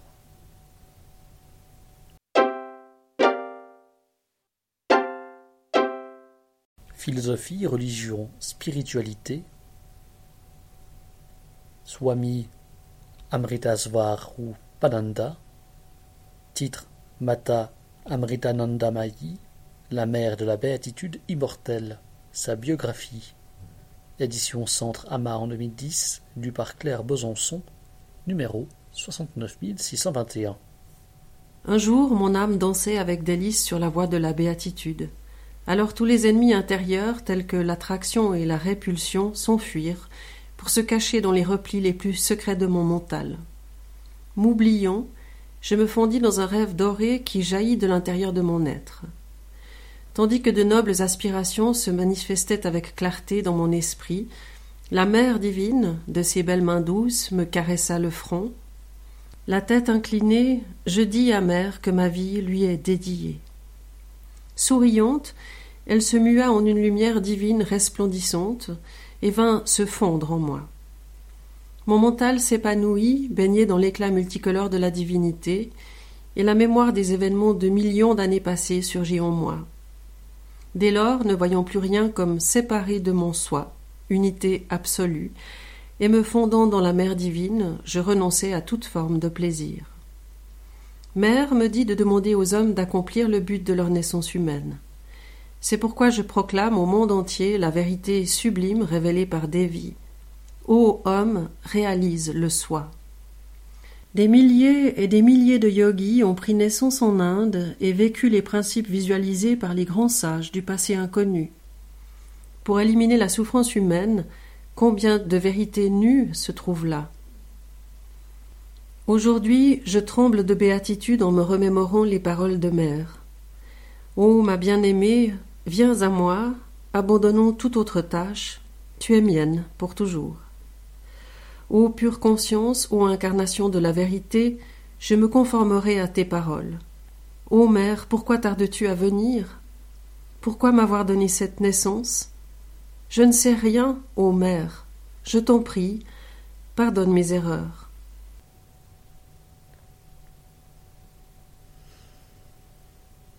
Swami Amritasvaru Padanda, Mata Amritanandamayi, la mère de la béatitude immortelle, sa biographie, durée 7h52, numéro 69621.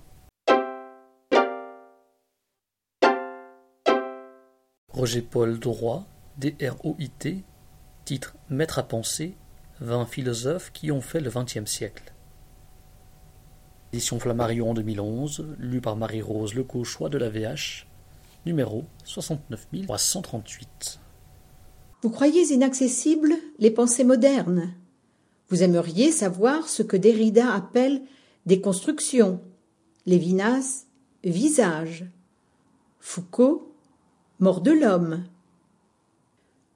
Vous ne voyez pas très nettement ce que William James nomme pragmatisme, Husserl, phénoménologie, Lévi-Strauss, anthropologie structurale.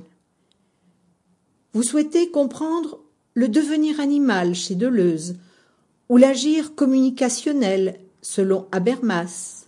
Ce livre est pour vous. Il permet d'approcher les grands philosophes du XXe siècle de manière vivante, claire et directe. Maîtres à penser propose un voyage en 20 épisodes dans les idées contemporaines, de Bergson à nos jours. En grand pédagogue, Roger-Paul Droit n'évoque pas seulement des théoriciens, mais aussi des personnages de chair et de sang, pris dans une époque tourmentée. En exposant leur démarche, leur combat et leur influence sur le siècle, il met en lumière les enjeux majeurs des débats d'aujourd'hui.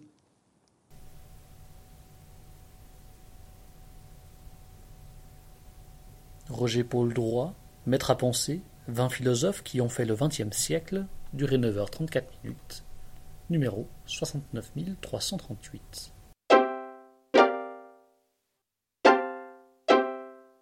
Jeff Foster, F-O-S-T-E-R, titre La joie de la vraie méditation, édition Almora en 2020, lu par Jean Pernoud, numéro 69627.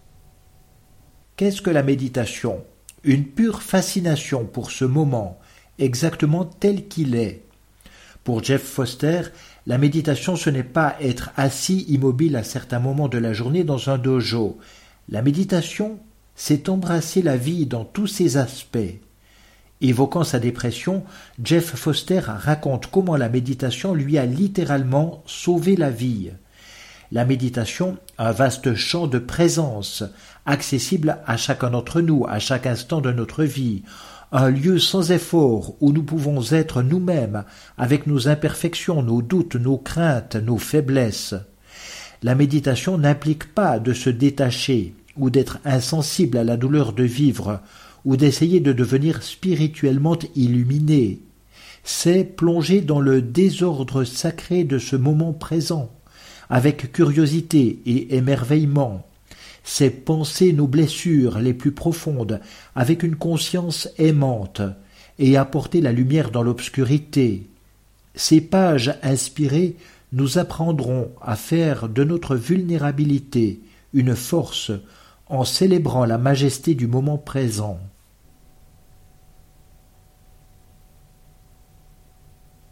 Jeff Foster, La joie de la vraie méditation, durée 3h42, numéro 69627. Frank Lopvet, L-O-P-V-E-T, titre Ton autre vie, édition Erol en 2021, lu par Jean Pernoud, numéro 69620. Connaître les règles du jeu, voici l'objet de ce livre. Je suis né dans une famille banale, d'une vie banale, dans un pays banal, ni pauvre, ni riche, ni analphabète, ni très cultivé, plutôt comme tout le monde. Je dois avouer qu'au début, être un être humain ne m'a pas beaucoup plu. Je ne sais pas comment je me suis mis à croire ça, mais faire partie des hommes signifiait pour moi faire partie de ceux qui sont capables du pire, du viol, de la guerre, de la haine. Et très tôt je me suis demandé si je ne pourrais pas arrêter l'expérience et rentrer chez moi. Dans mes jeunes années, je vivais ma présence sur terre comme un mauvais rêve, dont j'allais forcément me réveiller, dans un ailleurs plus doux, où je ne ferais pas partie des oppresseurs. Avec le recul, je crois avoir suivi le mouvement, agi ou réagi, au fur et à mesure aux événements qui se présentaient, au point qu'à un moment j'ai eu le sentiment d'une vie trop petite, jusqu'à me demander si elle était bien la mienne. Aujourd'hui, je suis sorti de ce mauvais rêve, je pense ma vie autrement, mon monde a changé. Cheminant avec moi, bien qu'à mon insu, mon autre vie était à portée de main, proposition silencieuse mais bien réelle.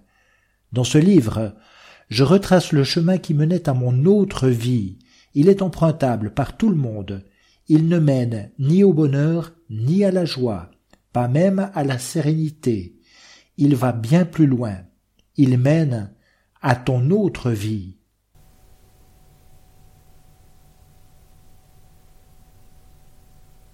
Franck Lobvet, Ton autre vie, durée 4 heures 5 minutes, numéro 69620. Psychologie, médecine. Lise Poirier-Courbet, Poirier, espace COURBET, titre Vivre après un viol, chemin de reconstruction. Édition RS en 2015, lu par Geneviève Caille de la VH, numéro 69229. Ce livre est un défi à la mort, au silence, à la violence sociale et psychologique.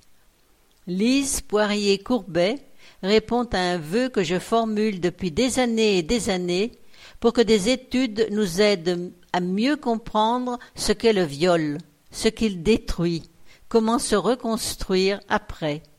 Les recherches font cruellement défaut alors que le viol, atteinte fondamentale à la dignité humaine, est un phénomène de masse. Avec cet essai vivant, clair, juste et subtil, nous y sommes.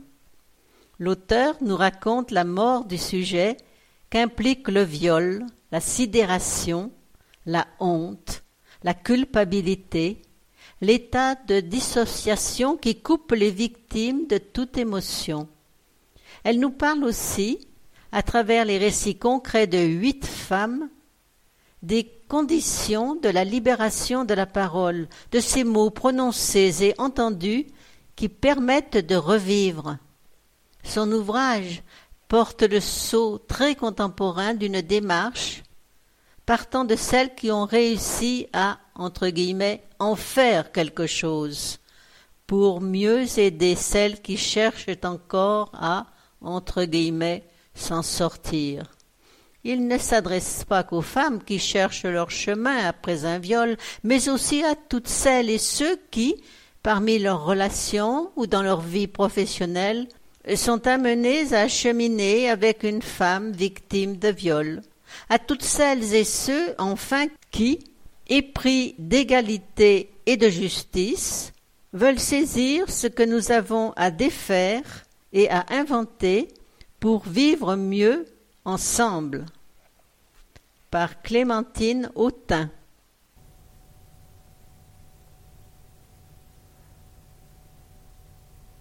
Lise Poirier-Courbet, Vivre après un viol, chemin de reconstruction, durée 14 heures 23 minutes, numéro 69229. Jean-Marc Richard, RICHARD, titre Maltraitance envers soi et les autres, c'est normal. Témoignages, conseils de professionnels, adresses et liens pour s'en sortir. Édition Favre en 2020, lu par Daniel Schwartz, numéro 69642. Pour que la maltraitance ne soit pas une fatalité. Certains diraient peut-être « âme sensible s'abstenir ». Que nenni. Au contraire, ne vous retenez pas. Plongez dans ces existences infernales et ces abysses de douleur. Faites l'effort authentique de lire, d'aller au-delà des mots inscrits sur les pages, de vous laisser guider par les témoignages de personnes dont la fragilité et la noblesse humaine sont révélées justement parce qu'elles s'expriment et qu'elles s'adressent à vous. Extrait de la préface de Philippe D. Jaffé. Troubles mentaux de l'un des parents, toxicomanie et alcoolisme, brutalité subie durant l'enfance qui transforme la victime en bourreau à son tour, pauvreté, oppression masculine, adoption et bien d'autres failles structurelles de notre société conduisent trop souvent à la maltraitance sous diverses formes. Parfois même, la faute a pas de chance, se retrouver enfant et adolescent, petit et vulnérable, au contact de personnes mal intentionnées. Ces 12 témoignages courageux se veulent des mises en garde auprès des cercles familiaux, des institutions, des écoles, des médecins, des services sociaux et infirmiers, des voisins, des amis. Soyez vigilants. La violence familiale ne devrait plus exister. Non, ce n'est pas normal. Et pour aller plus loin, ce livre donne accès à un répertoire complet d'adresses d'associations, de sites Internet, de centres d'accueil dans toute la Suisse romande pour aider les victimes de maltraitance et leurs proches. Peu importe ce que vous avez subi, ne restez pas toute votre vie une victime, ne devenez pas un bourreau non plus. Choisissez d'être l'adulte que vous souhaitez être, le parent qui choisit sa propre éducation. Soyez libre de votre passé. Jean-Marc Richard, maltraitance envers soi et les autres, c'est normal? Témoignages, conseils de professionnels, adresses et liens pour s'en sortir. Durée 3h57, numéro 69647.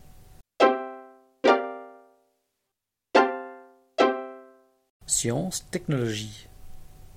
Gabriel Salerno, S-A-L-E-R-N-O, titre Effondrement, c'était pour demain, édition d'Amba en 2021, lu par Francine Creta, numéro 69676. Effondrement, c'était pour demain. Qu'est-ce qu'on entend par effondrement?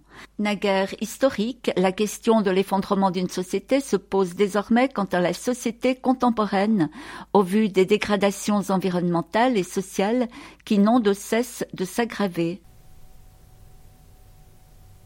Gabriel Salerno, Effondrement, c'était pour demain, durée 4h37, numéro 69676.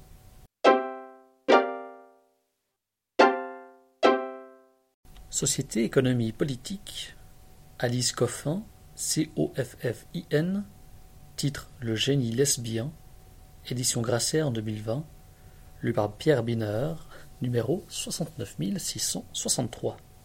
Enfant, j'adorais m'imaginer en garçon. J'ai depuis réalisé un rêve bien plus grand. Je suis lesbienne. Faute de modèle auquel m'identifier, il m'a fallu du temps pour le comprendre. Je me suis découvert une histoire, une culture, un héritage, au nom desquels je me bats aujourd'hui, car ils ont bouleversé ma vie. A. C.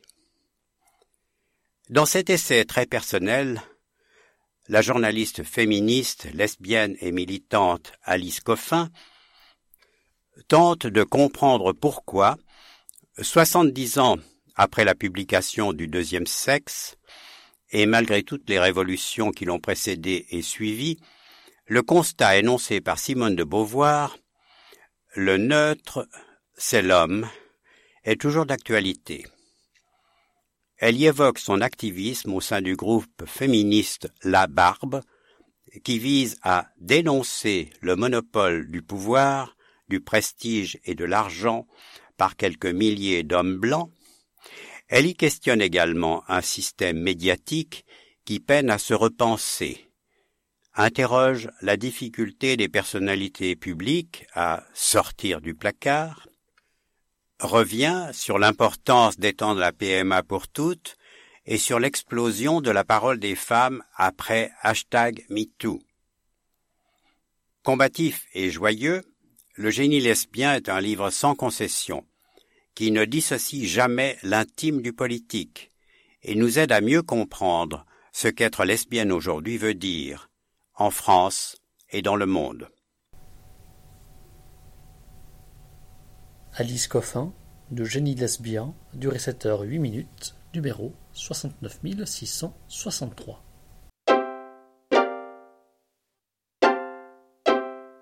Sarah Daniel, D-A-N-I-E-L, titre La putain du califat. Elle s'appelle Marie, chrétienne, vendue 13 fois par l'État islamique. Édition Grasset en 2021, lue par Marianne Pernet, numéro 69674. Le manuel de l'esclavage, c'est un peu la Convention de Genève du djihadisme, écrite par une génération qui croit vivre dans l'Arabie du 7e siècle tout en regardant Game of Thrones, où les scènes de bordel servent d'intermède aux décapitations. Esclave de 12 mètres, vendu et revendu de Karakosh en Irak à Raqqa en Syrie, l'histoire de Marie dessine la géographie de l'État islamique. Et sa théologie, tous les péchés des hommes se sont incarnés dans son corps de femme. Marie nous a confié son histoire. Elle a exigé que tout soit raconté, que rien ne soit omis. Son récit bouleversant est celui d'une chrétienne capturée par les djihadistes qui veut vivre, qui se bat, qui refuse de se laisser briser par la bestialité des hommes. Et celui de la victime, souillée, torturée, violentée, qui découvre finalement comment on est accueilli par les siens quand on revient de l'enfer. Ce livre montre les exactions commises au nom de la charia. Il oblige à voir comment les fondamentalistes, qui n'ont Dieu que pour les vierges du paradis, transforment les femmes en putains. Sarah Daniel, na putain du califat, elle s'appelle Marie, chrétienne, vendue 13 fois par l'État islamique. Durée 4h31, numéro 69674.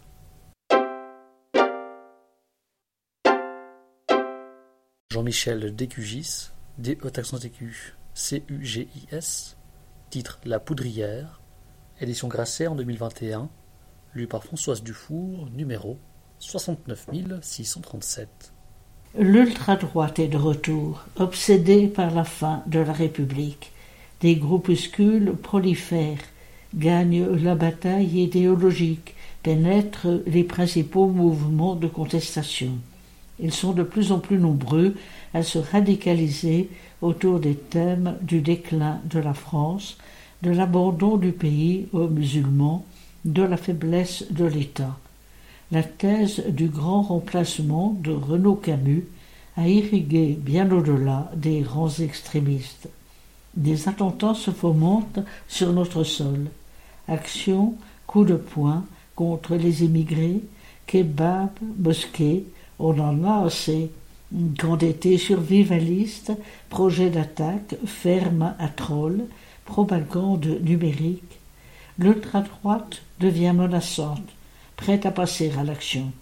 Son objectif, allumer la mèche qui fera exploser la poudrière. Les services de renseignement la surveillent de près et redoutent l'attentat d'un loup solitaire qui ferait basculer la société dans la guerre civile. Jean-Michel Décugis, Pauline Guéna et Marc Le Plongeon les ont rencontrés et font parler ceux qui s'estiment être les grands remplacés. Une plongée inquiétante. Portrait, réseau, généalogie du combat, entrée dans la clandestinité. Le feu couve.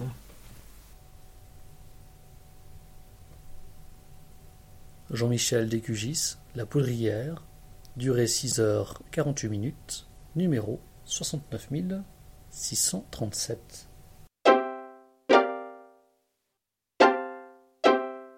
Gisèle Sapiro, S-A-P-I-R-O, titre Peut-on dissocier l'œuvre de l'auteur, édition Seuil en 2020, lu par Francine Creta, numéro 69641. Depuis quelques années, la question ressurgit avec force. Peut-on séparer l'œuvre de son auteur? Du Nobel attribué à Peter Handke au César à Roman Polanski, sans parler du prix Renaudot à Gabriel Matzneff, le débat fait rage. De même, le passé nazi de grands penseurs du XXe siècle, à commencer par Heidegger, trouble notre appréciation de leur lait, tandis que l'inscription d'un Céline ou d'un Maurras au livre des commémorations nationales a suscité une âpre querelle. Faut-il considérer que la morale des œuvres est inextricablement liée à celle de leurs auteurs et bannir les œuvres lorsque leur auteur a fauté? Loin de l'invective, ce court essai entend mettre en perspective historique, philosophique et sociologique cette question en analysant les prises de position dans ces affaires. Mais loin du tout se vaut, il tranche, offrant à chacun les moyens de cheminer intellectuellement sur un terrain semé d'embûches.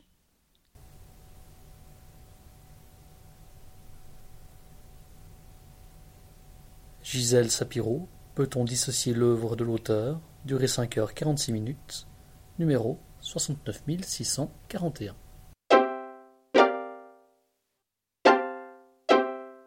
Théâtre, Jean Tardieu, Tardieu, titre La comédie de la comédie, suivi de la comédie des arts et de poèmes à jouer. Édition Gallimard en 1992, lu par Polyphonie, André Cortesi, Edith Cortesi, Gérald Bloch, Jean Fray, Isabelle Chabanel, Florie Lamblay, Bertrand Baumann, Frenzy Kern, Françoise Gola, Liseline Gollet, Jack Turlinden, Clélia Strombo, Marie de Vaux-Plédran. Numéro 69684. Je me présente. Je suis le détective privé Dubois, surnommé Dupont, à cause de ma ressemblance avec le célèbre policier anglais Smith. Voici ma carte. Dubois-Dupont, homme de confiance et de méfiance. Trouve la clé des énigmes et des coffres-forts. Brouille les ménages ou les raccommode à la demande. Prix modéré. Les raisons de ma présence ici sont mystérieuses autant que mystérieuses, mais vous les connaîtrez tout à l'heure. Je n'en dis pas plus, je me tais, motus. Qu'il me suffise de vous indiquer que nous nous trouvons par un beau soir de printemps. Il montre la branche. Dans le manoir du baron de Z. Z comme zèbre, comme zéphyr. Chut, cela pourrait vous mettre sur la voie. Comme vous pouvez l'entendre, le baron et sa charmante épouse donnent ce soir un bal somptueux. La fête bat son plein. Il y a foule au manoir.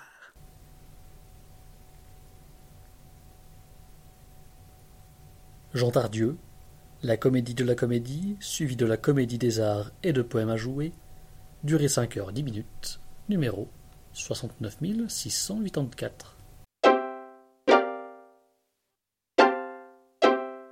Essai chronique langage, Goliarda Sapienza, Sapienza, titre Lettre ouverte, édition Le Tripode en 2021, lu par Bertrand Baumann, numéro 69677. Acculé par ses contradictions, ses traumatismes et ses peurs, Goliarda Sapienza a décidé de faire face et de se confronter au chaos, au pluriel, de son passé.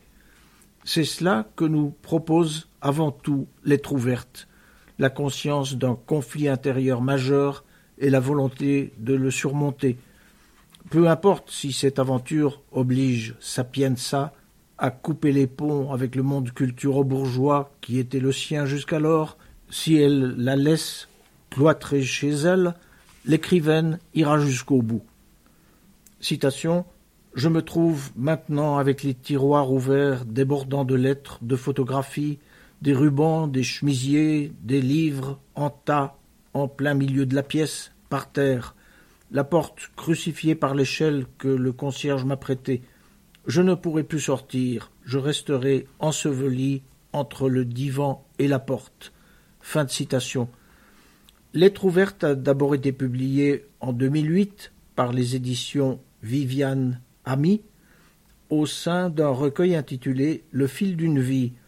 Pour cette nouvelle édition, la traductrice a entièrement révisé sa première traduction, forte de sa connaissance des œuvres découvertes par la suite et des singularités si grandes de la langue de Goliarda Sapienza.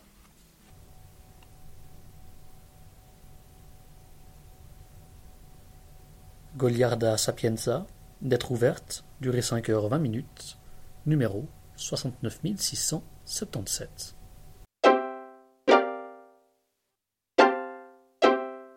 Anne-Marie Schwarzenbach, SCHWARZENBACH, titre Les forces de liberté, écrit africain, 1941-1942. Édition Zoé en 2020, lu par Christophe Schenk, numéro 69657. En mai 1941, Anne-Marie Schwarzenbach embarque à Lisbonne pour le Congo, devenu désormais le cœur de la France libre. Mais en Afrique, la guerre de propagande fait rage entre l'Allemagne d'Hitler et la résistance. Débarquée à Brazzaville, dans l'espoir de rallier les forces de la liberté, la journaliste est suspectée d'être un agent nazi et n'échappe pas à la censure. Les forces de liberté regroupe des textes écrits par Anne-Marie Schwarzenbach au cours des 9 mois et demi que dure son voyage. Pour la plupart inédits en français, ces reportages, récits et poèmes interrogent son rapport à la vérité tout en donnant à lire la réalité peu connue du continent africain durant la Seconde Guerre mondiale. Ils accueillent aussi l'évocation de parfaits moments de plénitude, la description de contacts miraculeux avec le fleuve, la jungle et la brousse.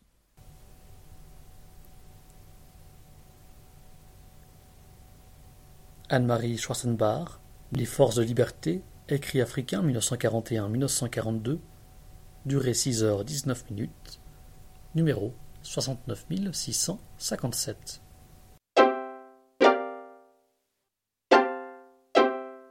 Histoire et géographie, Dima de Clercq, CLERCK, titre Le Liban en guerre, en parenthèse 1975-1990, fin de la parenthèse, édition Belin en 2020, lu par Marion Martin de la VH, numéro 69303. Le Liban en guerre 1975-1990.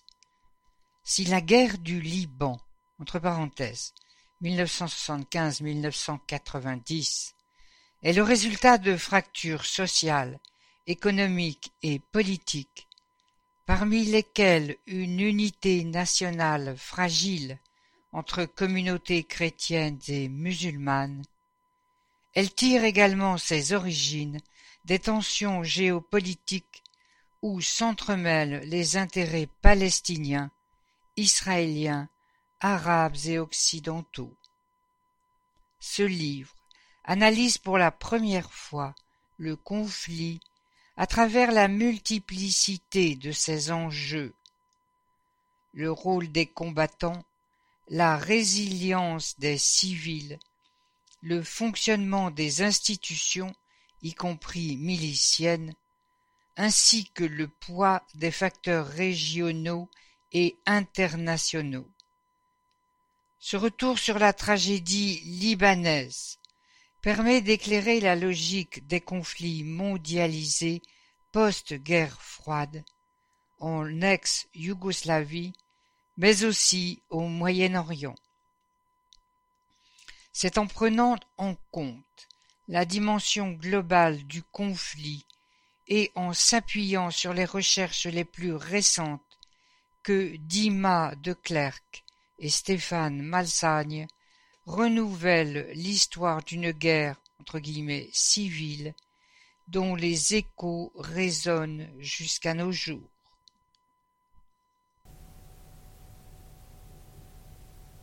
Dima de Clercq, Le Liban en guerre, en parenthèse 1975-1990, fin de la parenthèse, durée 25h25, numéro 69303.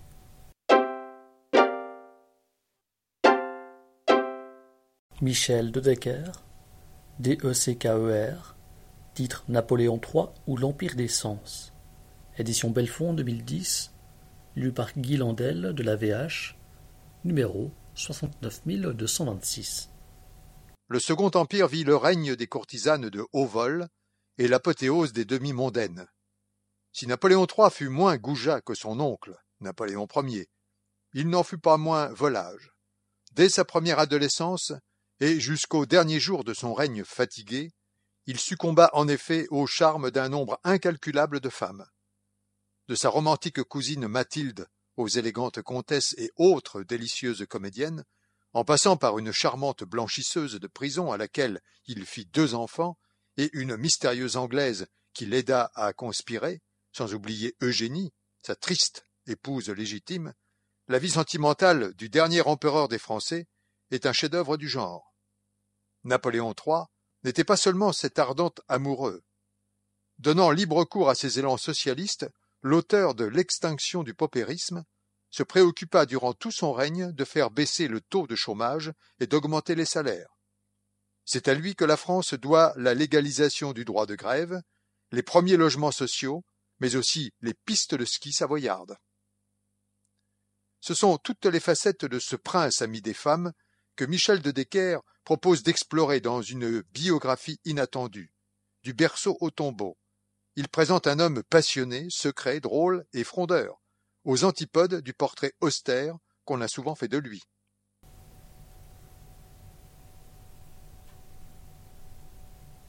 Michel de Decker, Napoléon III ou l'Empire des Sens, durée 8h21, numéro 69226.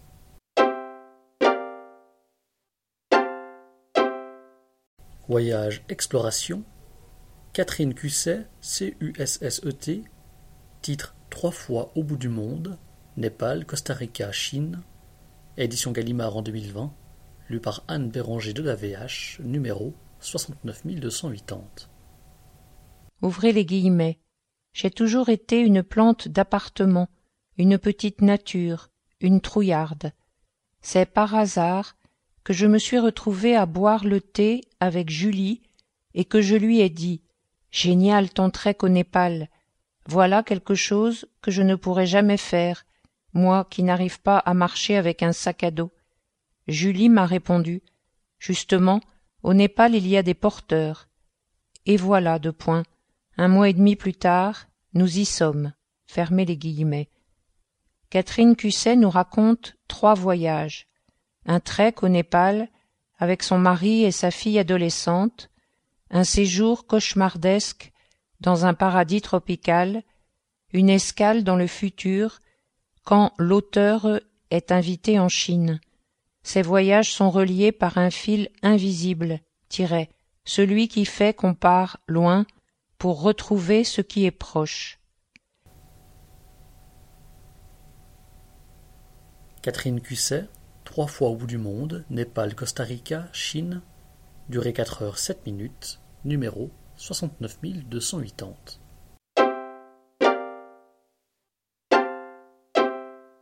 Dominique Lebrun, LE espace BRUN, titre Les Pôles, une aventure française, édition Talendier en 2020, lu par Agnès Baron de la VH, numéro 69224.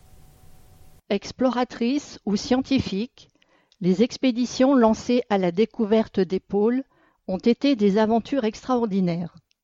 Depuis 500 ans, la France y joue un rôle de premier plan. Pour la première fois, voici retracées les incroyables épopées de ces explorateurs et marins d'exception. Qui se souvient de Balthazar de Moucheron?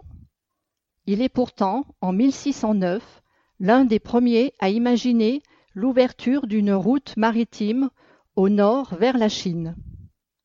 Savez-vous que Bougainville, après sa première circumnavigation, préparait une exploration vers le pôle Nord jusqu'à l'arrivée en 1772 d'un certain Kerguelen qui lui vola la vedette à la cour de Versailles? Qui se souvient qu'un Français, Joseph-René Belleau, héros pour les Anglais, partit au péril de sa vie à la recherche de Sir John Franklin dans le passage du Nord-Ouest en 1853, que l'officier de marine et naturaliste Dumont d'Urville découvrit la terre Adélie, où une station scientifique porte désormais son nom? Mais c'est avec le commandant Charcot, homme de cœur, habité par sa mission au Groenland et surnommé Polar Gentleman, puis avec la fondation des expéditions polaires françaises de Paul-Émile Victor, que la connaissance des pôles fait un bond en avant dans la première moitié du XXe siècle. Aujourd'hui, les stations scientifiques et les missions françaises tentent plus que jamais de contribuer à relever un nouveau défi majeur, le climat. Dominique Lebrun, Des Pôles, une aventure française, durée 9h52, numéro 69224.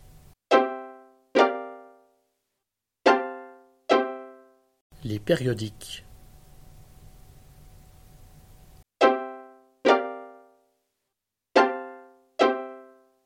Collectif, titre, passé simple, mensuel roman d'histoire et d'archéologie, numéro 63, mars 2021. Édition passé simple en 2021, lu par Marianne Pernet, numéro 49064. Éditorial. Un criminaliste toujours actuel. La grande majorité d'entre nous n'a jamais entendu parler du criminaliste Rodolphe Archibald Reiss. Il avait pourtant une certaine réputation au début du XXe siècle. Il a laissé des traces profondes à l'université de Lausanne. Il a aussi marqué la Serbie où il figure dans les manuels d'histoire et où des rues, des bâtiments portent son nom. Dans le dossier de Passé simple, l'historien Nicolas Quinche cerne bien les paradoxes et la richesse de ce brillant scientifique. Il aborde son parcours international tout en évoquant son ancrage local. Reiss accompagnait les policiers dans les rues de Lausanne et appuyait les magistrats vaudois dans des affaires difficiles grâce à ses expertises. Quinche sème des indices expliquant pourquoi ce travailleur infatigable, voire hyperactif, s'est engagé durant la Première Guerre mondiale au profit des Alliés. Depuis peu, Reiss est davantage visible en Suisse romande, surtout grâce à ses photographies sur plaques de verre. D'une qualité exceptionnelle, elles sont progressivement numérisées et rendues publiques. Au-delà de l'action judiciaire, elles dévoilent beaucoup d'aspects de la vie sociale de son temps. Les clichés figurant dans le dossier constituent un bel échantillon de sa production photographique. Un motif plus important nous incite à remettre Reiss sur le devant de la scène. Le professeur Marc Bischoff, qui a succédé à Reiss à l'université de Lausanne, exprimait la valeur fondamentale de sa contribution. Citation : « Car c'est lui qui a le plus travaillé à introduire la logique impeccable des principes scientifiques dans le fouillis que constituaient les innombrables procédés de cette science naissante. » Fin de la citation. Collectif Passé simple, mensuel roman d'histoire et d'archéologie, numéro 63, mars 2021. Durée 2 h 13 minutes, numéro 49064.